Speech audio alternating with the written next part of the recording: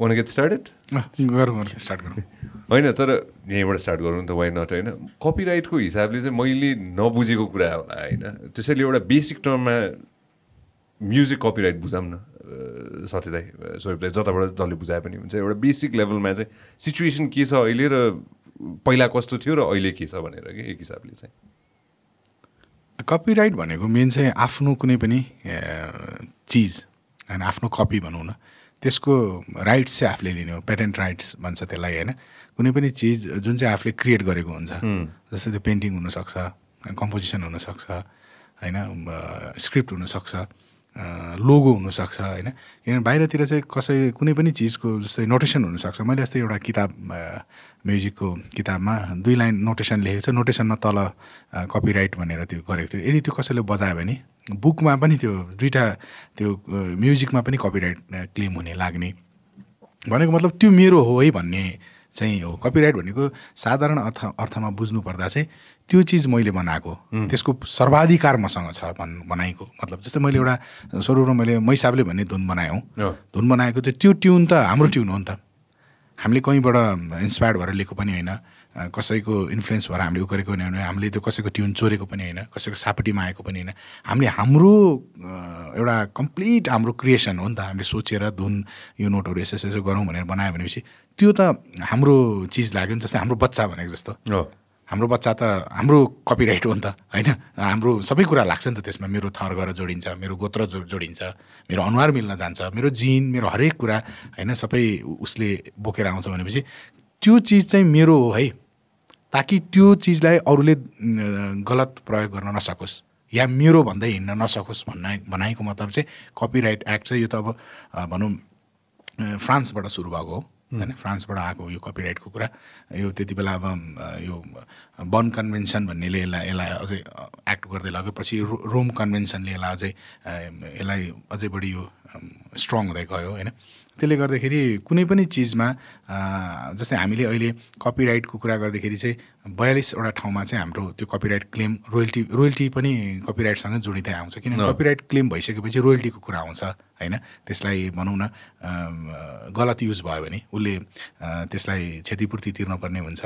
अथवा मैले कपिराइट कसैको बजाएँ भने कसैको गीत बजाएँ भने मैले उसलाई रोयल्टी तिर्दिनु पर्यो सम्मानपूर्वक जस्तै हामीले बेलायतमा प्रोग्राममा जाँदाखेरि एउटा वी प्ले लाइसेन्स्ड म्युजिक भन्ने थियो क्या त्यो रेस्टुरेन्ट बाहिर लेखाएको थियो कसरी तिर्छु यार भनेर हामी सोधेको होइन उनीहरू मेच गन्छ अरे क्या जस्तै मेच भयो नि होस् नहोस् जस्तै यहाँ 4वटा छ नि टेबल मतलब ऊ भयो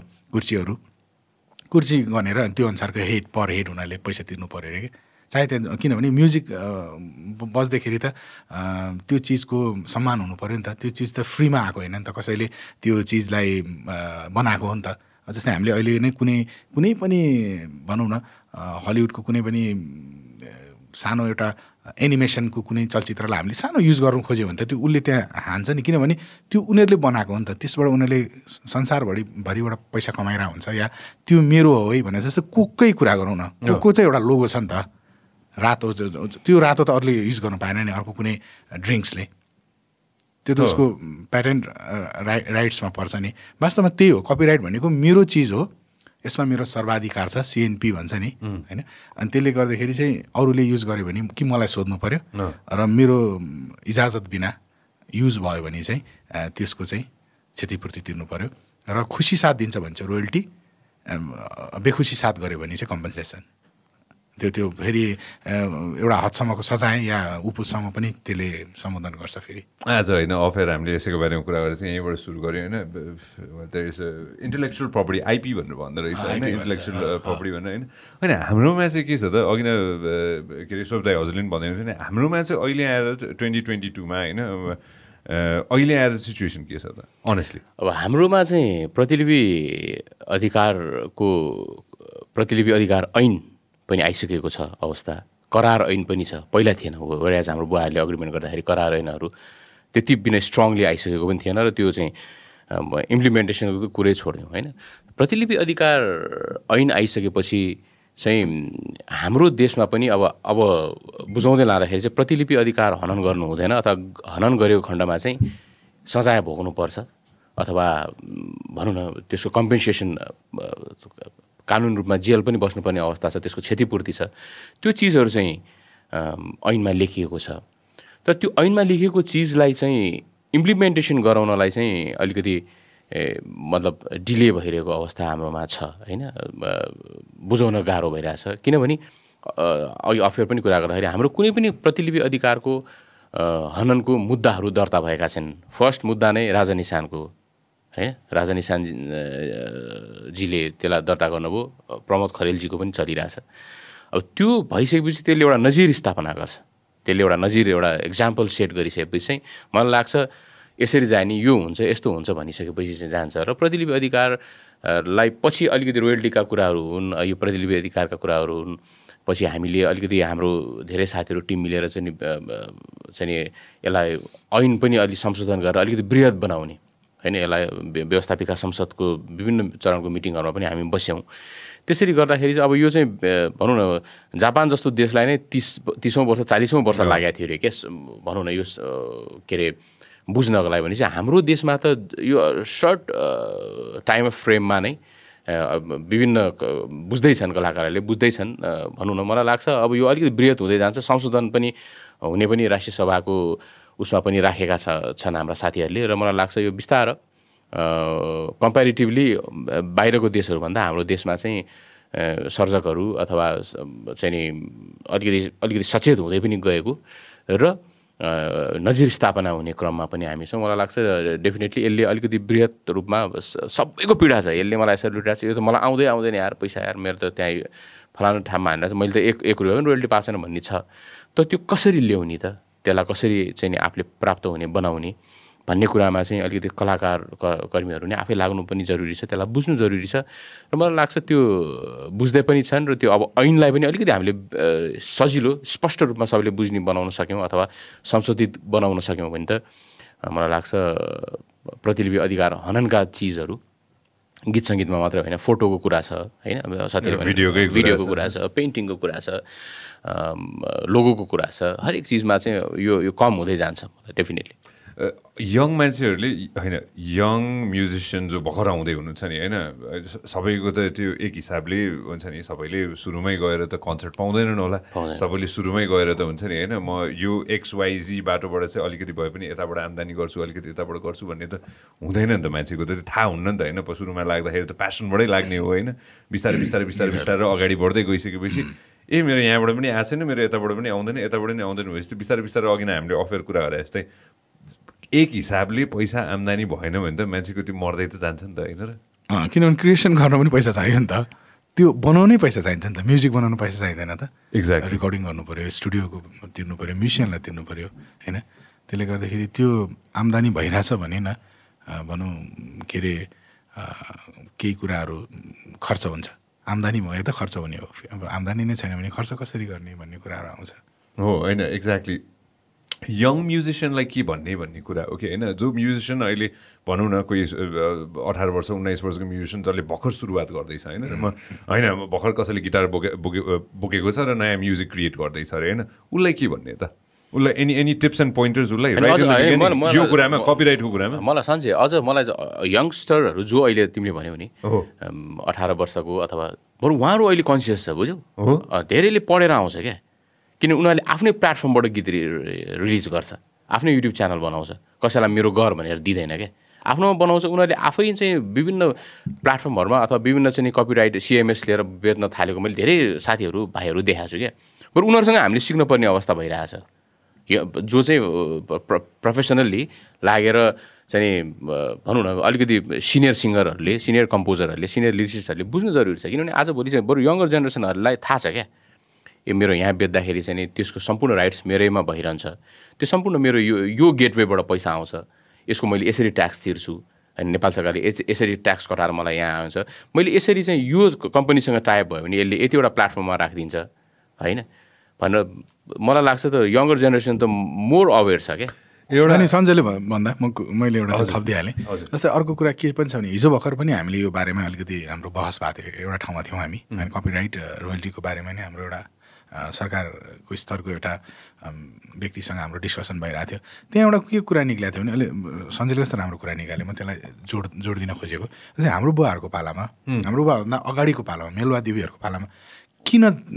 नजा भन्थ्यो थाहा छ? आर्टमा नाच्नुहुन्न बिग्रिन्छ गाउनुहुन्न खत्तम हुन्छ किन भनेको थाहा छ पैसा आउँदैन भनेर भने हो क्या त्यो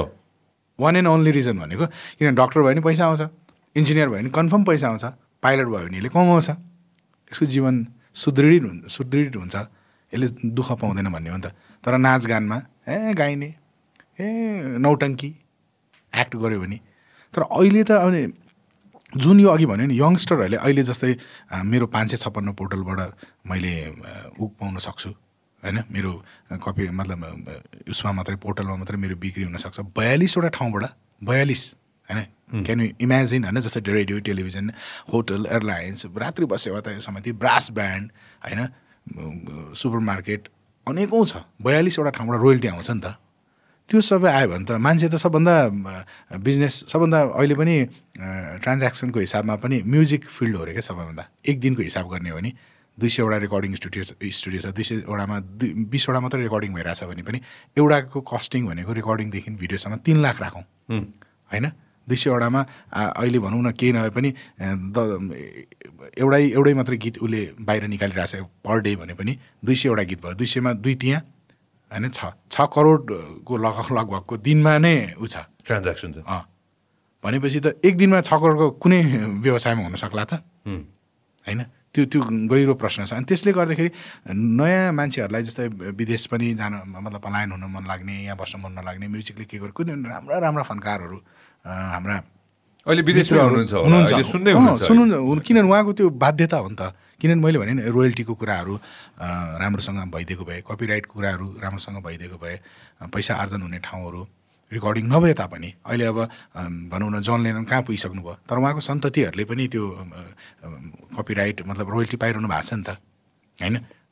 कत्रो कम्पोजर बाख बिथोभन मोजार्टहरूको चपिनहरूको म्युजिकले अहिले पनि जसले बजाउँदाखेरि प्ले गर्दाखेरि चाहे ठुल्ठुलो अर्केस्ट्रामा उनीहरूले पहिला पे गर्नुपर्छ उसको संस्था होस् उसको ग्रान्ड सन होइन कसलाई भने दिनुपर्छ त्यसले गर्दाखेरि नै उनीहरू बाँचिरहेछ नि त तर यहाँ त जीवित स्रष्टाले पनि नपाउने अवस्था छ नि त अनि यो क्रम राम्रो भयो एक्ट राम्रो भएर पैसा आर्जन हुन थाल्यो भने मान्छेले म्युजिकमा आउनु खोज्छ लगानी गर्न खोज्छ यो पनि एउटा उद्योग बन्न सकिरहेको छैन क्या हामी भन्छौँ नि इन्डस्ट्री चाहिँ बनि नै रहेछ हाम्रो म्युजिक र जसरी यो बलिउडमा छ नि मुभी हाम्रो एउटा पेसा आफ्नो दुःखले मनले खोजेर मात्रै हामीले त्यो म्युजिकको काम गरिरहेछौँ क्या इन्डस्ट्री नै बनाउन सकिरहेको छैनौँ अनि यो यावत कुराहरू हामीले सेटलमेन्ट गर्दै गयौँ भने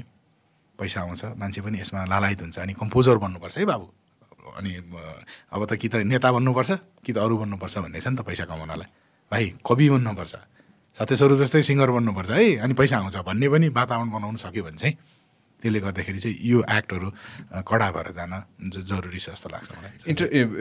यही कन्टेक्स्टमा कुरा गर्दा गर्दै है इन्टरनेसनली चाहिँ के हुन्छ होइन दाइहरूलाई अझ जानकारी होला यसमा होइन इन्टरनेसनलीको हकमा चाहिँ अब अफकोर्स सोसियल मिडिया मात्र होइन स्पेसिफिक एप्सहरू पनि त छन् नि त होइन जुन एप्स पनि नेपालमा आइडिया राम्रो हुन्थ्यो कि हाम्रोमा आउँदै नआउनु पर्ने हो कि होम ग्रोन बनाउनु पर्ने हो त हामीले जस्तै एउटा इक्जाम्पल नुडल भन्ने एप रहेछ कि एउटा होइन त्यो एपमा चाहिँ आर्टिस्टहरूको म्युजिक लिएर चाहिँ त्यही अनुसारको हुन्छ नि होइन डाइरेक्ट पेमेन्ट हुँदो रहेछ होइन त्यो एपको बारेमा हामीले आएको थियो सो होम ग्रोन एप गर्ने कि इन्टरनेसनल एपहरूलाई बाटो खोलिदिने हो कि के गर्दा ठिक होला हजुरलाई के लाग्छ होइन हामीले पहिलो कुरा त इन्टरनेसनल एपलाई नै बाटो खोलिदिनुपर्छ हिजो पनि यो बारेमा कुरा भएको जस्तै हामीले किनभने म त्यसको इक्जाम्पल दिन्छु जस्तै अहिले काठमाडौँमा एकदमै भिडभाड छ ट्राफिक त अब जाम गरे जस्तो देखिन्छ होइन जस्तै मेरो एउटा साथीले हिजो आर्किटेक्ट मेरो साथी छ उसँग कुरा भएको थियो कि गाडीमा आउँदा यस्तो जाम छ कोटेश्वरको जाममा थियौँ हामी फ्लाइओभर एकदमै जरुरी भइसक्यो आज दिल्ली कहाँ पुगिसक्यो होइन म त 50 सालमा गएको 93मा गएको बुवाको अपरेसनको लागि अब 29 वर्ष भयो अनि अब तिमी 30 वर्षपछि जाँदाखेरि तिमीले देख्छौ कि दिल्लीमा फ्लाइओभर मात्रै छ भने तर फ्लाइओभर हामीले बनाउनुपर्छ भन्छौ नि नेपालीले बनाउन सक्छ त फ्लाइओभर भनेर उसले भन्थ्यो कि त्यो त हामीले हायर गर्नु पऱ्यो नि त एक्सपर्टिजहरूलाई होइन जस्तै अब भनौँ न एमटिआर भनौँ न अन्डरग्राउन्ड मोनो रेलहरू या मेट्रो रेलहरू होइन मेट्रो तल मोनो माथि हो दुईजना अनि हाम्रो त्यो चिजहरूले गर्न सक्छ त हाम्रो इन्जिनियर आर्किटेक्टहरूले चाहिँ त्यो कुरा मान्छेहरू विदेशबाट ल्याएको कुरा सिक्नु पऱ्यो क्या पहिला जस्तै कपिराइटकै कुरामा पनि त आइपो इन्टेलेक्चुअल प्रपर्टी अर्गनाइजेसनको मान्छेहरू आएको थियो वाइपो वर्ल्ड इन्टेलेक्चुअल प्रपर्टी अर्गनाइजेसन सिस्याकको मान्छेहरू आएको थियो उनीहरूले ओरिएन्टल मतलब क्लासहरू दिएपछि नै हामीले बुझ्यौँ नि त सिङ्गापुरबाट आउनु भएको थियो भनेपछि त्यो एपहरू विदेशबाट आएको एपहरूले गर्दाखेरि नै चाहिँ हामीले बुझ्न सक्छौँ क्या यो कुन स्टाइलले गरिरहेछ, यो हामी कुन मतलब डिरेक्सनमा जान्छौँ भन्ने कुरा। जसरी हामीले बाहिरबाट सिक्छौँ भने कुनै पनि कुरा त विदेशबाट आएकै चिजहरू हो नि त। फोनहरू पनि त हामीले पहिला बाहिर देख्थ्यौँ नि त, अनि मोबाइलहरू आयो यसरी चलाउने रहेछ भन्ने कुरा त सिक्दै गयौँ नि त। किनभने उनीहरू त एडभान्स त्यो कुरा उनीहरूले प्रयोग गरिसकेका छ नि त। त्यसले गर्दाखेरि मेरो विचारमा चाहिँ त्यो बाहिरबाटको लागि जस्तै अब अहिले हामी युट्युब मात्रै भन्छौँ नि, अब स्पोटिफाई, डिजर होइन, अब भनौँ न टाइडल भन्नेहरू छ, एप्पल म्युजिकै छ, एप्पल म्युजिकै छ होइन, गाना सामान्य भनौँ इन्डिया नै कहाँ पुगिसकेको छ। त्यो चिजहरूलाई हामीले यिनीहरूको के रहेछ त भन्ने कुरा त अब सिक्नु पऱ्यो नि त, कसरी बनाइरहेछ, के गर्नुपर्छ। अब स्क्रिप्ट रिटर्नकै स्टाफ नोटेसनकै कुरा गरौँ नि त। स्टाफ नोटेसन त वेस्टको हो नि त। अहिले हामी सबैले स्टाफ नोटेसन बजाउँछौँ नि त, त्यो त हामीले क्रिएट गरे होइन नि त। स्क्रिप्टकै एउटा फर्मेट छ नि त मुभीको होइन, मेकिङको स्क्रिप्टको एउटा फर्मेट छ, त्यो पनि वेस्टबाटै आएको चिज हो नि त। त्यो अनुसार हामीले फिल्म बनाइरहेछौँ नि त होइन। लागि भनौँ प्यारेन्थेटिकल्स भन्ने कुराहरू त हामीले बनाएको चिज होइन, किनभने जति भन्छ अङ्ग्रेजहरूले नै बनाएको चिज छ क्या। म्युजिकमा सबभन्दा बढी युज हुने चिज नै टर्म नै अङ्ग्रेजी छ, रिदम भन्ने छ, स्कोर भन्ने छ, नेपाली हिन्दी वर्डहरू छैन नि त, त्यो क्लासिकल म्युजिकमा होला। तर वेस्ट म्युजिक भन्ने कुरा, वेस्टबाट आउने कुराहरूलाई चाहिँ हामीले कुनै पनि टेक्नोलोजीमा उनीहरू माथि छ नि त, त्यो त मान्नु पऱ्यो नि त। हामीले फेसबुककै कुरा गरौँ, टिकटककै कुरा गरौँ, या होइन ट्विटरहरूकै कुरा गरौँ, त्यो त हामीले सिक्यौँ नि त। यस्तो गर्नुपर्ने रहेछ, उहाँहरूले यस्तो गरिरहनु भएको छ भन्ने हिसाबमा यो अहिले जुन सञ्जयले भनेको कुरामा पनि त्योबाट आइदियो भने चाहिँ हामीलाई चाहिँ सजिलो हुन्थ्यो। यसरी मोरओभर हामी ओपन पनि हुनुपर्छ क्या। जस्तै हाम्रो म्युजिकलाई अहिले मैले भने नि हामीलाई यस्तो सजिलो छ कि हामीले अहिले नै जस्तै सत्य र स्वरको गानालाई कुनै एउटा हामीले गीत बनायो भने हामीले अहिले एकछिन कम्प्युटरमा बसेर हामीले संसारभरि हामी बेच्न सक्छौँ कि। त्यहाँ मलाई कुनै डिस्ट्रिब्युटर चाहिँदा पनि चाहिँदैन, अझ ट्रान्सप्यारेन्ट रूपमा क्या, कति आयो कति गयो सबै त्यहीँ हेर्न पाइन्छ नि डिजिटल्ली, कुनै छल्न पनि पाइँदैन। त्यो भएको कारणले गर्दाखेरि यो त इन्टरनेसनल प्र्याक्टिस नै हो नि, त्यो सिक्दै गएर मोरओभर उनीहरूको पनि एपमा बेच्न सक्ने त्यस्तै प्रकारको एपहरू हामीले निर्माण पनि गर्न सक्यो भने मलाई लाग्छ त्यो हुन्छ नि। अब अहिले हामीले जहिले पनि प्रायः के सुन्छौँ भने मेरो उठेन, मलाई म खत्तम भएँ, जहिले पनि एउटा नेगेटिभ अथवा त्यो चाहिँ भनौँ न एकदमै त्यो भएन भन्ने मात्रै छ क्या हाम्रोमा। तर बिङ भेरी पोजिटिभ त्यो गर्न सकिन्छ क्या म्युजिकमा गरिरहेछ नि त होइन। अब जस्तै अस्ति सत्य र मैले पनि रिसेन्टली नै स्टार्ट गरेको थिएँ, त्यो पनि हामीलाई थाहा थिएन। हाम्रो एकजना मनोज सापकोटा भन्ने भाइ हुनुहुन्छ, उसँग सिक्दैछु म। यङ्गर एज भनौँ न एकदम मेरो हाम्रो भतिजो लेभलको मान्छे हो, मैले भने यङ्गर जेनेरेसन त्यति चाहिँ। र सिक्न चाहिँ हामी चाहिँ नि लजाउनु हुन्न अथवा उमेरले सिकाएर त छेक्दैन नि। उसले भनेको चिजहरू कतिपय हामी बुझ्दैनौँ र अहिले बुझ्दै जाँदाखेरि यो त एकदम इजी एक्सेस रहेछ त होइन। तर हामी पो यता कहिले पनि बाटोमा पाइलै चालेको छैन र त्यो बाटो चाहिँ गाह्रो छ भनेर हामी नहिँडेको रहेछ भन्नेसम्म छ। हामीले इन्टरनेसनली नै अहिले नै वान क्लिकमा, अहिले त वान स्वाइपको जमाना छ नि त, यसो हेऱ्यो एक स्वाइपमा हामी कहाँ पुग्छौँ होइन। त्यो भएको कारणले गर्दाखेरि जति चुनौतीहरू छ त्यति नै अवसरहरू पनि छ, जति च्यालेन्जेस छ त्यति नै अपर्च्युनिटिज पनि छ नि त। त्यो भएको कारणले गर्दाखेरि बिङ भेरी, मैले भने म त आजभोलि त एकदम बिङ भेरी अप्टिमिस्टिक होइन। त्यसमा छ मलाई लाग्छ डेफिनेटली नेपालमा पनि रोयल्टीको सबै एउटा राम्रो भएर सबैजनाको होला। अहिले हार्ड पिरियड होला होइन, कसैलाई आएन यार मेरो भन्ने होला। तर हामी यातायातबाट हामीले उठाइसक्यो हो नि त, लगभग त 5 करोड त हामीले होइन यातायात मन्त्रालयसँग त हामीले MOU साइन गरेर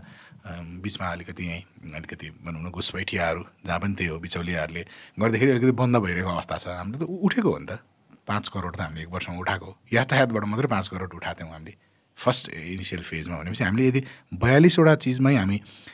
स्ट्रिक्टली नै जाने हो नि त। मैले भने कृतिस्व भन्छ क्या सञ्जय, राजस्व तिर्छौँ नि हामीले, रोयल्टी भनेको कृतिस्व हो हाम्रो नेपालीमा, आफ्नो कृति। तर त्यसको लागि चाहिँ एउटा एकदम स्याड बट भेरी ट्रु चाहिँ यो चाहिँ व्यक्तिले, कलाकारले, सत्य स्वरूपले अथवा कोही AVCले गर्नु हुँदैन, यो राज्यले गर्नुपर्छ। किनभने हामीले 50 जना मिलेर कराउनु र मन्त्री परिषदले यो चिज बुझेर एउटा क्याबिनेटको मिटिङबाट पास गरिदियो भने त्यो चिज त भोलि सिस्टम बन्छ, नीति बन्छ नि त। हेलमेट लगायो भने 2टा लगाएनौ, हामी मापसी चेक हुन्छ नि त। अहिले मापसी चेक गर्दाखेरि चाहिँ क्लास राखिदिन्छ होइन, भोलि दिनभरि होल डे गोल हुन्छ भनेपछि मान्छेले कि त मापसी गर्नु पऱ्यो भने ट्याक्सीमा गएर गर्छ, कि त बाइक पछाडि बस्छ, कोही ड्राइभर राख्छ आफै त स्क्रमर भन्ने पनि गरिरहेछ गरिरहेछ नि। अब त्यो चाहिँ के भन्दा सिस्टम हो नि त। हामीले पनि रोयल्टीमा यस्तो रहेछ, कुनै पनि रोयल्टी तिर्नुपर्ने संस्थाले वार्षिक कर त हामीले तिर्छौँ, त्यो कर तिर्दाखेरि चाहिँ कर सहित रोयल्टी सङ्कलन समाजको अथवा रोयल्टी उसले क्लियर गरेको चिट नभइकन उसको संस्था रिन्यू नहुने कुनै एउटा अथवा कुनै एउटा टेलिभिजन लिउँ, रेडियो लिउँ, अथवा कुनै काहीँ लोकदोरी गाउँ छ, गजल रेस्टुरेन्ट छ, त्यहाँ हाम्रो गीतहरू गाइरहेको हुन्छ, 350 पर्ने बियरलाई 1000 रुपियाँमा बेचिरहेको हुन्छ, तर त्यसमा जसको गीत गाइन्छ त्यो स्रष्टाले कसरी प्राप्त गर्छ त? त्यो त प्राप्त गरेको छैन। त्यस भएर गाह्रो पनि छैन क्या, मैले हरेक एफएम स्टेसनमा उठाउनु जानु पनि पर्दैन। एउटा सिस्टम गर्ने वार्षिक जुन चाहिँ हामीले चाहिँ रिन्यू गर्छौँ, अडिट गर्छौँ, वार्षिक रिन्यू गर्दाखेरि रोयल्टी क्लियरेन्सको चिट नभइकन चाहिँ कुनै पनि संस्था चाहिँ रिन्यू नहुने भनिदियो भने त उनीहरूले आएर तिरिहाल्छ नि होइन। गाडीको कुरा गरौँ न सञ्जय होइन, गाडीको कुरा गर्दाखेरि हामीले गाडी सार्वजनिक यातायातमा पहिला हामी चाहिँ नाइट बसमा जाँदाखेरि मैले मेरै गीत धेरै माया दिँदा रहेछन् भने धेरै सुन्थेँ क्या। अनि मान्छे त्यहाँ सुतेका छन्, आनन्द गरेका छन्। त्यसमा उसले चाहिँ ल एकछिनलाई लिउँ हामी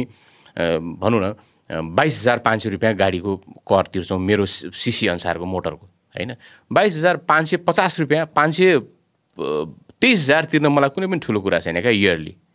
त त्यो त सिस्टममा तिर भन्यो भने तिरिहाल्छ नि, मान्छेले गएर तिर्छ नि। त्यो तिरेको चाहिँ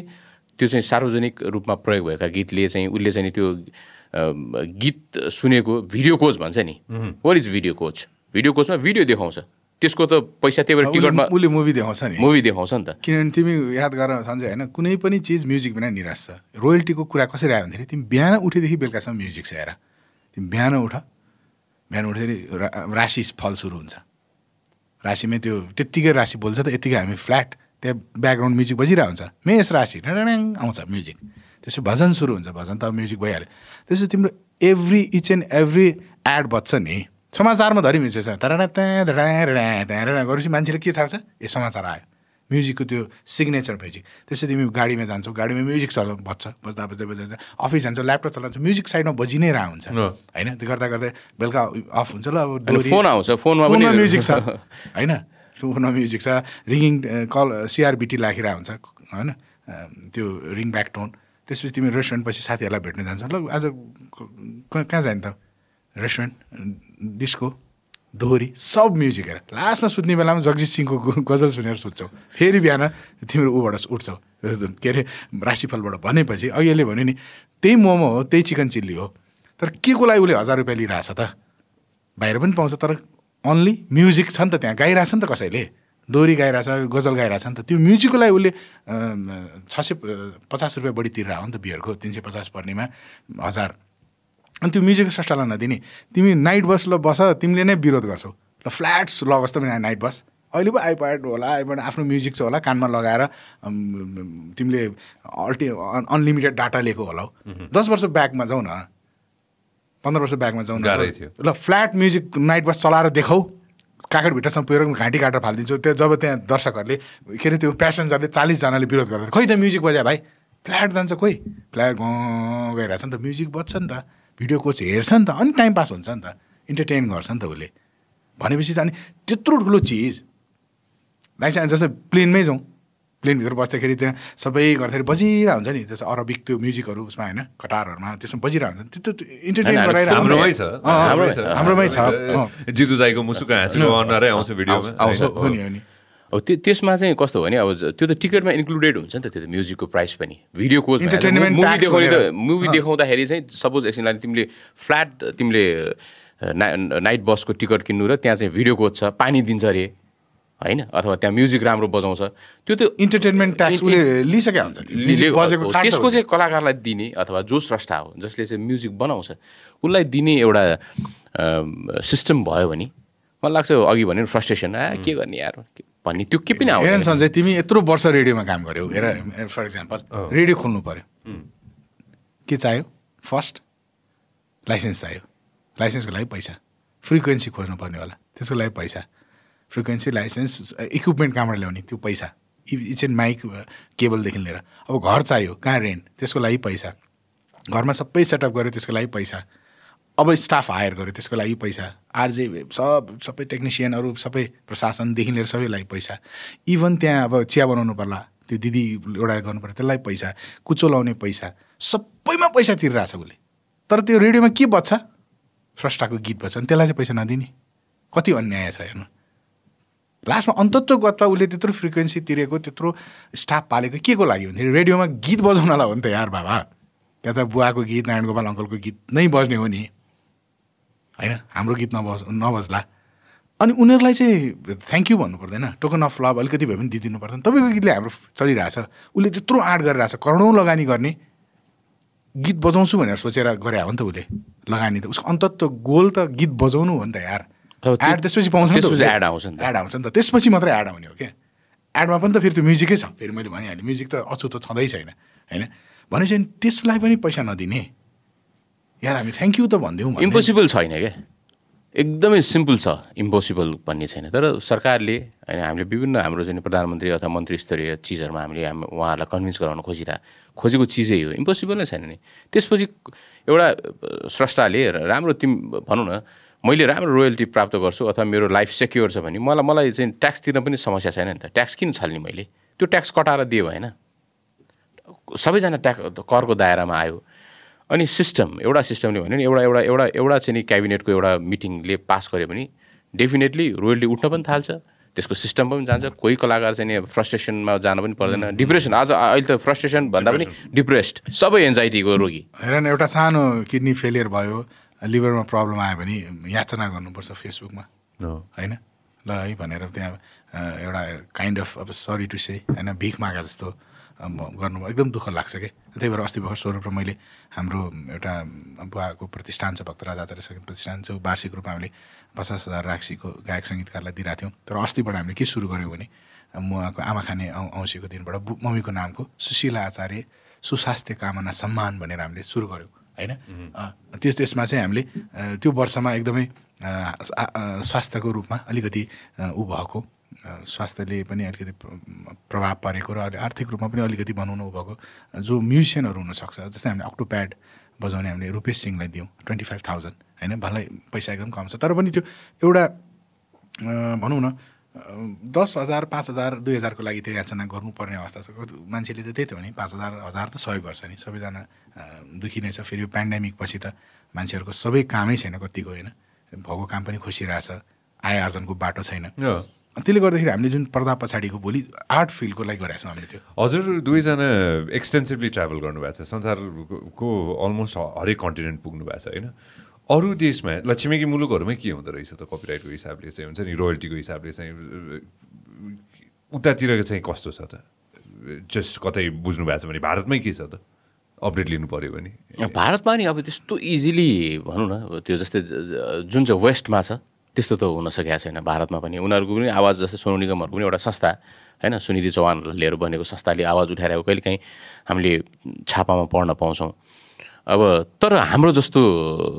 अवस्था पनि छैन उहाँ, उनीहरू चाहिँ मिडियम छ, उनीहरूको चाहिँ एउटा सिस्टम जस्तो चाहिँ बनिसकेको अवस्था चाहिँ छ। हामी जस्तो पनि होइन, वेस्टको जस्तो पनि होइन, फार बेटर पनि होइन, जोन लेननले प्राप्त गरे जस्तो पनि होइन, एल्टन जोनले प्राप्त गरे जस्तो पनि होइन,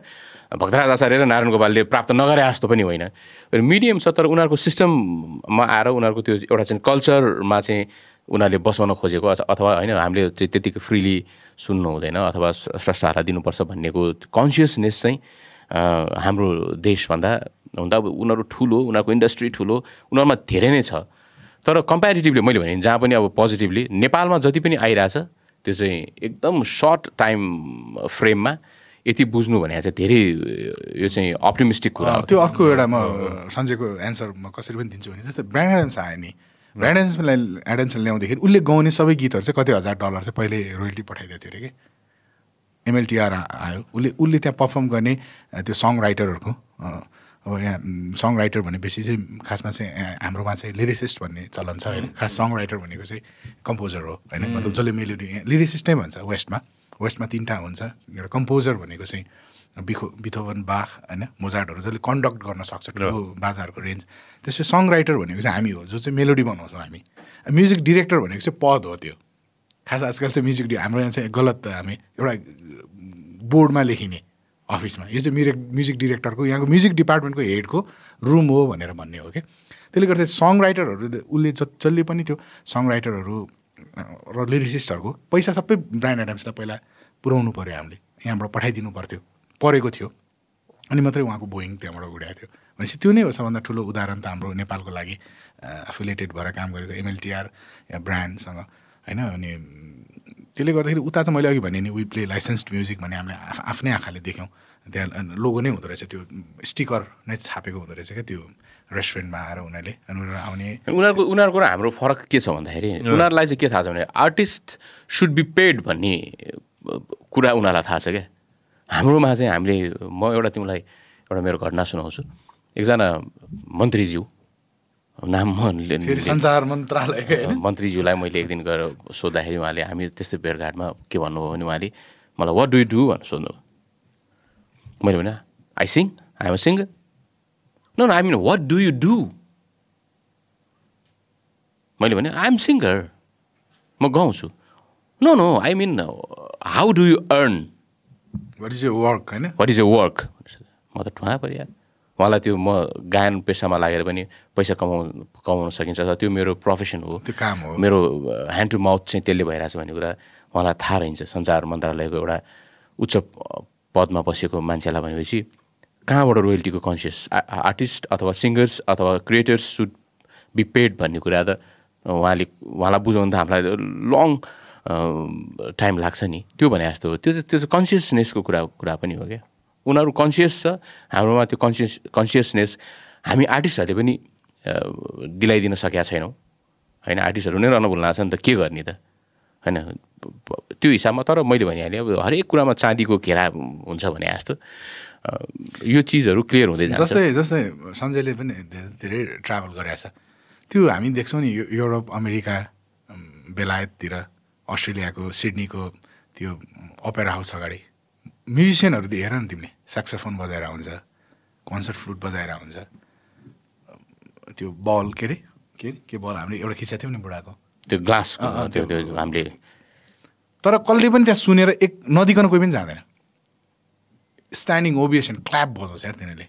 अडियन्सहरूले हेर हो त्यहाँबाट थाहा हुन्छ कि त्यहाँले कति आर्टलाई रेस्पेक्ट गर्छ। हामी हेर्छौँ, हाम्रो पनि गायनीले सारङ्गी बजाइरहेको हुन्छ, मङ्गलबजारतिर देखिन्छ होला, बसन्तपुरतिर देखिन्छ, हेर्छौँ दाँत कट्टा चाहिँ राम्रो रहेछ, त्यसलाई हेर्दा पनि नहेरी फोन हजुर भन्दै जान्छ। त्यसको भ्यालु नै छैन, त्यसको आर्टको भ्यालु नै छैन।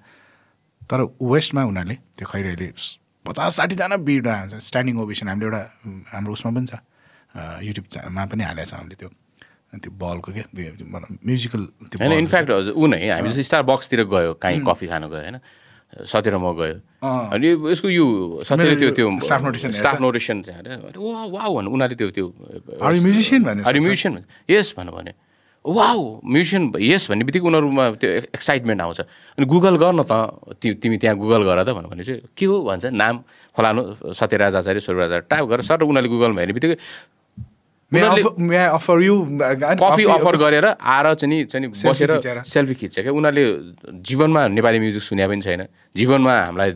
अब उपरान्त सुन्छ पनि सुन्दैन होला थाहा छैन। तर कम्पोजर भन्ने त उठ्छ यार, जुरुकै उठ्छ सम्मान होइन। किन म्युजिक कम्पोजर मैले भने त्यो लेभल हो नि त। कम्पोजर भने त मैले बाख बिथोभन मोजार्टहरूको त्यो मैले भने कम्पोजरको अर्कै भ्यालु छ नि त। कम्पोजर भन्यो भने त अब हामीले त यहाँ त साधारण ट्युन बनाउने मतलब कम्पोजर भन्छौँ नि, त उनीहरूले त त्यो एउटा उनीहरूको त क्लासिफाइड छ नि त, जुरुक्कै उठ्छ क्या आफ्नो। बरु सिङ्गर भन्यो भने बसिरहन्छ, ओके सिङ्गर, कम्पोजर भन्यो कम्पोजर भन्यो आफ्नो सिट दिन्छ क्या भनेपछि त्यो भ्यालु नै हो मेन उनीहरूले क्रिएट गर्नु। उनीहरू पनि वर्षौँ लाग्यो होला होइन, तर हाम्रोमा नि होला नहुने भन्ने छैन होइन। यसमा अघि न दाइले भनेको कुरा त मेरो त आफ्नै स्टोरी छ, मैले पहिला पनि सेयर गरेको थिएँ। सेम स्टोरी होइन। के वाट डु यु डु भन्दाखेरि होइन म आई होस्ट इभेन्ट्स भन्दाखेरि मान्छेले पत्याउँदैन होइन, अरे बाफ्रे अरे यार यस्तो पनि हुन्छ त होइन कि होइन, यो त रियल लाइफ स्टोरी नै छ। एकजना बिजनेसम्यानले नै भन्नुभएको थियो मलाई होइन, कफी खाँदा काम के हो त तिम्रो भनेर भन्नुभएको थियो। अनि एक्ज्याक्टली सेम स्टोरी होइन। अनि जो मैले पहिला सेयर गरेको थिएँ होइन, सो सेम स्टोरी सुन्दा सेम कुरा हो कि मेरो लाइन अफ वर्कमा पनि ल एमसी नै गरेर मास्टर अफ सेरेमनी नै बनेर होइन, आर्टिस्टलाई बोलाउनु अगाडि त हाम्रो काम हुन्छ नि त होइन, होइन त्यो त लामो काम हुन्छ फेरि त्यो त होइन, झिनै बित्छ कति ठाउँमा त होइन। सो त्यसको पनि त एउटा करियर पाथ त हुनु पऱ्यो नि त नि भनेर त अब अफकोर्स त्यसको करियर पाथ बनाउने मेरो आफ्नै छ, त्यसको पछाडि लागि परेको मेरो जिन्दगी बित्छ त्यो गर्दा होइन। तर बन्छ पनि होइन। मलाई चाहिँ हजुरहरूले गरेको कुरामा चाहिँ त्यही हो नेक्स्ट जेनेरेसनको लागि or a generation after that त्यही कन्भर्सेसन त भइरहेछ नि हाम्रो अहिलेको लागि होइन र 20 वर्ष लाग्यो मेबी हामीलाई 40 लाग्ला मेबी हामीलाई 60 नै लाग्ला तर कतै न कतै त पुग्छौँ नि पुग्छौँ अथवा सिस्टम एउटा बजार हामीले नपाउला त्यो हामीले गरेको कल्टिभेसन हामीले जे कल्टिभेट गरेर त्यो हामीले काटेर खान नपाउला तर एउटा पछि कोही हाम्रो जेनेरेसन सदस्यहरू बितेर गइसकेपछि कोही जेनेरेसन म्युजिकमा हाम्रै कुरा गरौँ न मैले अघि पनि भने नि मेलुवा देवीले पाउनु भएन त्यो त्यसै होइन हाम्रो बुवाहरूले बल्ल अलिअलि पाइसक्यो होइन अलिअलि रेकर्डिङ गरेर पैसा आउने भने नै प्रोफेसनलिजम बनाउनु भएकै हाम्रो बुवाले नै भनिन्छ क्या पैसा लिएर गाउनु त्यसै अहिले हामीले जस भनौँ न थोर बहुत बुवाहरूभन्दा धेरै मतलब देश विदेश घुम्न पायौँ रेकर्डिङहरू धेरै भयो पैसा बुवाहरूभन्दा बढी कमाउनु पायौँ नि त अब हामीभन्दा सङ्गीत सरगमले गर्ला हाम्रो सन्ततिले किन हामीले यो जुन गोरेटोला हामीले हाइवे बनाउँदैछौँ नि त्यो हाइवेमा त भोलि सङ्गीत सरगम त अब उनीहरू पनि म्युजिकमा आउँछ होइन जस्तै हाम्रो बुवाले गरेको चिजभन्दा हामीले बढी पाइरहेछौँ भनेपछि त डेफिनेटली हामीले भन्दा सङ्गीत सरगमले बढी पाउँछ नि त त्योभन्दा उनीहरूको फेरि सङ्गीत सरगमको सन्ततिले पाउँछ नि त त्यसले गर्दाखेरि त त्यो मलाई चाहिँ त्यस्तो चाहिँ लाग्दैन किनभने बिस्तारै आउँछ सबैले बुझ्नुपर्छ तर हामी चाहिँ त्यही हो सञ्जय तिमीले अघि भने जस्तै हामी चाहिँ लाइफ लङ चाहिँ स्वरूप र म चाहिँ हाम्रो जुन एउटा कोर टिम छ त्यो चाहिँ हामी लागि नै परिरहेछौँ क्या यो कसरी हुन्छ रोयल्टी हामी ठाउँ पायौँ भने निकायको ठुल्ठुलो मान्छेहरूसँग भेट्ने किनभने अब जो पायो त्यसलाई भनेर त्यसको अर्थ पनि रहँदैन अलिकति सम्बन्धित ठाउँ पायौँ भने चाहिँ हामी आफ्नो कुरा राखिहाल्छौँ कि यस्तो भइरहेछ होइन यो रोयल्टी र कपिराइटलाई चाहिँ अझै कडा बनाऊँ किनभने तपाईँलाई आउँछ नि त पैसा सबभन्दा ठुलो कुरा नै देशलाई पैसा आइरहेछ भन्ने कुरामा चाहिँ हामीले उनीहरूलाई जागृत गराउन खोज्छौँ कि पैसा आउँछ नि त त्यो क्रम जारी छ होइन गुड अनि thank you very much welcome मजा आइरहेछ तर सञ्जय हामी एउटा पोइन्टमा छिरेपछि फेरि त्यही इन्ट्रेस्टिङ कुरा पडकास्टकै होइन thank you very much for coming thank you very much होइन दुवैजनालाई मलाई के लाग्छ भने सञ्जय जहिले पनि क्या अब हामी रेडियोमा जान्छौँ कमर्सियल एड पैसा टाइम खाइदिइहाल्यो 1 घन्टा भनेको छ अब गीत बज्छ त्यसले अर्को अनि मनमा लागेको कुरा भन्नै पाइँदैन क्या त्यो 40 मतलब 1 आवरमा 5 मिनट्स न्युज त छँदैछ अझै 55 भने चाहिँ 20-25 मिनट हार्डली कुरा गरिन्छ होला क्या अनि यसरी यो धक फुकाएर कुरा गर्नै पाइँदैन कि पडकास्टको रमाइलो यो this is the whole fun point of doing a podcast thank you very much for coming seriously हुन्छ नि म आज बिहान के भएको थियो भन्दाखेरि चाहिँ म जेनरली कोही आर्टिस्ट आउँदै हुन्छ भने बिहान उठेर म्युजिक सुनेर बस्छु होइन त्यो जहिले पनि सुनि नै रह्यो होइन जहिले पनि होइन उठ्ने बित्तिकै नै त्यो म्युजिक बजिहाल्छ कि त्यो अटोमेटिक मेरो घरमा त्यो अटोमेटिक त्यो इनबिल्ट छ होइन त्यो अटोमेटिकली बजिहाल्छ होइन अनि आशा गरेको छु कि त्यसको पैसा पुग्छ होला सबैतिर भनेर होइन अनि आज बिहान उठ्ने बित्तिकै आँखाभरि आँसु भयो कि म अनेस्टली भन्छु होइन जहाँसम्म बुद्धको आँखा बजाएँ होइन पहिला बुवाको बजाएँ अनि त्यसपछि हजुरको भर्सन बजाएँ होइन आँखाभरि आँसु जहिले पनि त्यो गीत सुन्ने बित्तिकै त्यो अटोमेटिकली त्यो कतै न कतैबाट भइहाल्छ होइन अचम्मको एउटा कुरा के थियो भन्दाखेरि चाहिँ त्यो बिहानको कुरा भयो होइन अनि आउनुभयो भने अघि नै म बसिरहेको थिएँ होइन अनि हजुरलाई कुदिरहेको थिएँ म त्यसपछि एउटा स्पेसिफिक म्युजिक छ कि मलाई एकदम त्यो कहाँबाट याद आयो मलाई होइन अनि मैले सुनौँ न त भनेर यतिकै सुनेर बसिरहेको थिएँ होइन प्ले दिस एक्स गो टु युट्युब होइन अनि म्युजिकको रमाइलो भन्नु खोजेँ कि मैले होइन युट्युबमा जाउँ त अनि यो खोला त त्यो त्यहाँ स्क्रिनमा खोला त म सबैजनालाई देखाउनु मन छ मलाई होइन 2 जना यो जमानामा मैले हेरेको थिएँ कि होइन नि आज किन मलाई हजुरलाई कुर्दा मलाई यतिकै सुन्नु मन लाग्यो त्यो यतिकै त्यो हुन्छ नि सुन्नु लाग्यो होइन go to YouTube and search होइन गो टु सर्च होइन अनि सर्च फर पियानो एयरपोर्ट भनेर होइन हामीले पियानो होइन एयरपोर्ट 2 people है Oh, there you go. Your first go, okay? I'm sure we can't play this music, right? तर play this just without the audio, होइन एउटा व्यक्तिले पियानो बजाइरहेछ होइन अनि अलिकति अगाडि जाऊ त भाइ अलिकति अगाडि जाऊ त अझ अगाडि यो व्यक्ति चाहिँ स्पेनको हो कि जो बसेर बजाइरहेछ होइन अनि यो अर्को व्यक्ति अल्जेरियाको हो क्या अरे होइन अनि उसले हेर्छ उसले हेर्छ होइन अनि त्यसपछि अलि अगाडि जाऊ त भाइ अनि उसले पनि बजाउनु थाल्छ कि होइन अझ अगाडि जाऊ त भाइ अझ अगाडि 2 जनाको इन्सिङ्क हुन्छ कि यसमा इन्टचेबल्स भन्ने सिनेमाको एउटा स्पेसिफिक ट्युन होइन अनि अर्को चाहिँ ब्रेभ हार्ट भन्ने सिनेमाको चाहिँ एउटा स्पेसिफिक ट्युन छ कि त्यो दुइटा ट्युनको कम्बो बजाउँछ कि उनीहरूले मेल गिब्सनको होइन त्यो पुरै हार्मोनी बजाइरहेको लेफ्ट दुईजनाले बजाएर मिलेर बजाउँछ कि होइन अझ अगाडि जाउँछ go right at the end एक्स राइट एट द एन्ड बजाउँछ खुब बजाउँछ दुईजनाले मिलेर होइन त्यो यता सिक्रेट मलाई त दुइटै हात युज गर्न थालिसक्यो अहिलेसम्म एउटा बिस्तारै छिरिरहेको थियो इन्ट्री बिस्तारै गरिरहेको थियो मलाई किज आउँदैन बजाउन होइन तर त्यो अझ अगाडि जाउँछ go right at the end सबले खिचिरहेको ओके जस्ट दिस मच है सो त्यो ब्रेभ हार्टको एन्डतिर पुग्न आँटेछ कि अहिले होइन आई बिलिभ सो होइन एउटा यस्तो राम्रो कुरा गर्छ कि यो व्यक्तिले होइन राइट एट द एन्ड सकिन लाग्यो अलमोस्ट बुझिहाल्नुभयो हजुरहरूले के हुँदैछ भनेर होइन सकाउन दियो क्या उसलाई so there is no boundaries के म्युजिकको बााउन्ड्री छैन नि त होइन यो कुनै दिन हजुरले हेर्नु होला होइन त्यो हेर्नु आफ्नो ठाउँमा चाहिँ सुन्नु होला होइन आँखाभरि आँसु आउँछ कि यस्तो मिठो बजाएछ कि त्यो हुन्छ नि त्यो दुईजना मान्छेहरूको त्यो कम्बिनेसन के होइन अनि मलाई कहिलेकाहीँ त्यो कति वर्षपछि हेरेँ मैले होइन म्युजिकले मन छुन्छ कि एकदम अरू कुराले के गर्छ म भन्न सक्दैन तर म्युजिकले ठ्याक्कै यही नै छुन्छ कि होइन हुन्छ नि होइन एन्ड आज बिहान पनि हुन्छ नि होइन हजुरको बुवाको गीत सुन्दै थिएँ मैले अनि त्यसपछि त्यो हाम्रो सबै भन्न सक्दिनँ म तर स्पेसिफिक गीतहरू छन् हुन्छ नि होइन हाम्रो देशमा जुन गीत चाहिँ सुन्ने बित्तिकै नै हुन्छ नि होइन सुन्ने बित्तिकै नै अहिले सञ्जयले भन्दा मलाई एउटा कस्तो एउटा कुरा ऊ भयो कि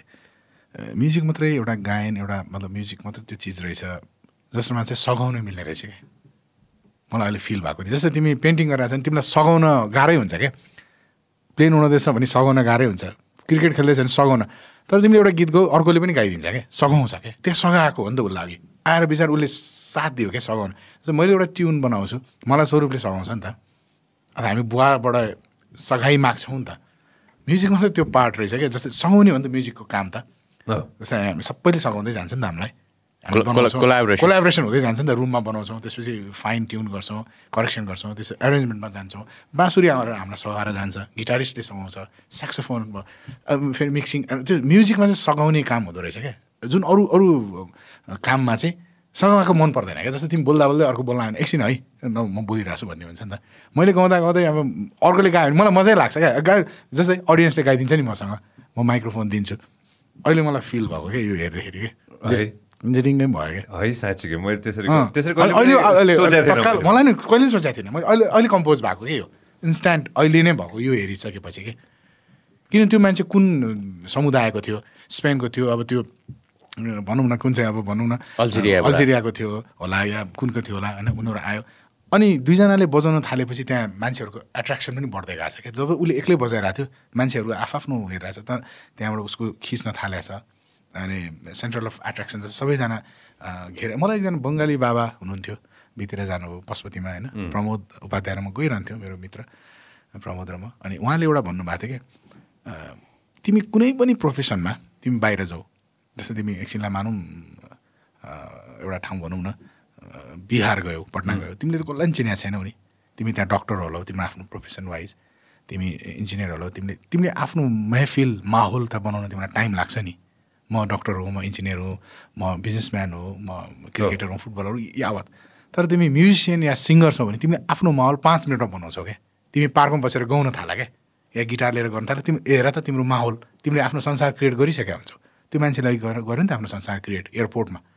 उसले आफ्नो संसार आफै बनायो एकैछिनमा मान्छे बनायो क्या उसले आफ्नो जो अन्जान थिए उसको लागि सायद ऊ त्यहाँ त्यतिकै बसिरहेको थियो प्यानोकै टेबलमा बसिरहेको होइन उसँग बोल्दैन थियो क्या कोही पनि तर नाइस त्यहाँ उसलाई कतिले फोटो खिच्यो होला त्यो त हामीले त हेर्न पाएनौँ नि त पछाडि उसँग कति अटोग्राफ लियो होला क्ल्याप गर्यो होला स्ट्यान्डिङ ओभेसन उसले पायो होला आफ्नो संसार तैँले क्रिएट गर्छस् भन्नुहुन्थ्यो क्या त्यो बङ्गाली बाबाले त्यो म्युजिसियनले मात्रै गर्छ अरे क्या एक्लै बजाए पनि आँखा यसो खोल्दाखेरि वरिपरि मैले अघि भने नि त्यो विदेशतिर त्यो स्याक्सोफोन बजाएर हुन्छ क्या मजा लाग्छ यस्तो बजाउँछ फेरि तिनीहरूले है प्रोफेसनल आर्टिस्टहरूले जस्तो सायद तिनीहरूले त्यो आफ्नो ठाउँ नपाएको होला क्या अनि तिनीहरूले त्यो आर्टलाई चाहिँ मर्न नदिनलाई त्यो पैसाको लागि भन्दा पनि त्यो अझै त्यो टनलतिर बजाएर हुन्छ क्या तिनीहरूले टनलमा त झन् इको साउन्ड भएर त्यो विन्ड हामीले त्यो कहाँनिर देखेर युकेमा होइन टनलमा बजाएर आएको थियो क्या तिनीहरूले त्यो ब्लोइङ इन्स्ट्रुमेन्ट ब्रास सेक्सन बजाएको त्यो टनलमा इको घुमेर आएको क्या यस्तो दामी सुनेको थियो 3 जनाले बजाएर थियो है त्यसले गर्दाखेरि त्यो माहौल आफ्नो समाज आफ्नो सङ्गीत भनेकै सङ्गत हो नि त के अरे सञ्जय दीर्घ हटाइदियो सङ्गीतको दीर्घ घटाइदियो सङ्गत हुन्छ त्यो सङ्गत के त्यो साथ के उसले त्यो निर्माण गर्दै जान्छ क्या म्युजिकमा मात्र थियो त्यही भएर महाविद्या भन्ने हो सङ्गीतलाई अरू सबै विद्या हो तर महाविद्या भनिन्छ नि त शास्त्रमा त्यसले गर्दाखेरि मलाई लाग्छ यो चिजले यो एकदम इम्पोर्टेन्ट म पछि पनि हेर्छु म है होइन हजुरले भनेपछि क्या इन्ट्रेस्टिङ लाग्यो कि मलाई हो त साँच्चै सबैले सघाउँदै जाने हो नि त सघाउँदै जाने त्यसरी सोचेको थिएन मैले पनि कहिले पनि सोचेको छैन अब नेक्स्ट टाइम कुनै ब्यान्डले बजाएको हेर्दाखेरि पनि अथवा लाइभ कतै केही भइहाल्यो भने त्यो चाहिँ म कहिले पनि बिर्सिनँ हजुरको ब्यान्ड थियो होइन पहिला सुरुमा थियो के थियो ब्यान्डको नाम हाम्रो स्वरस कहिलेको कुरा हो यो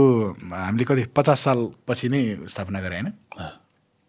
होइन इनफ्याक्ट पहिला त इन्डिभिजुअल ब्यान्ड थियो सत्यको छुट्टै हजुरको के थियो ब्यान्ड त्यसपछि चाहिँ कोलाबोरेसन चाहिँ सोरस भन्ने चाहिँ हामीले नेपाली हामी अब जब रेकर्डिङमा आयौँ सोरसबाट स्टार्ट भएको छ मेरो चाहिँ पहिला चाहिँ क्रिसेन्ट्स भन्ने ब्यान्ड थियो हजुरको क्रिसेन्ट्स भन्ने ब्यान्ड थियो अनि हजुरको ब्यान्ड सेन्टेड भन्ने थियो के सेन्टेड भन्ने कहिलेको कुरा हो 50 साल भने 1995-6 तिर 93 भनेको 50 साल पर्छ ए 93 दिल्लीमा 50 सालमा गएको भनेर बुवाको अपरेसनको लागि त्यति बेला नै बुवाको त्यो अपरेसन पछि नै हामीले म्युजिकमा अब सुरु गर्नुपर्छ भने हामीलाई अहिले इनफ्याक्ट हामी 29th इयरमा अस्ति प्रवेश गऱ्यौँ होइन भनौँ म्युजिकल करियर अनि स्वरूप चाहिँ स्पेसली रकहरू गाउँथ्यो वेस्टर्न बजाउँथेँ म सबै हजुर बजाउनुहुन्थ्यो नि एक्ज्याक्टली म चाहिँ खास भने मलाई भोकलमा भन्दा पनि अलिकति अब गिटारिङहरूमा चाहिँ इन्ट्रेस्ट थियो अनि त्यति बेला चाहिँ त्यो ब्यान्डमा पनि हुन्छ नि हामीले मेरो चोइस अफ म्युजिक पनि अर्कै प्रकार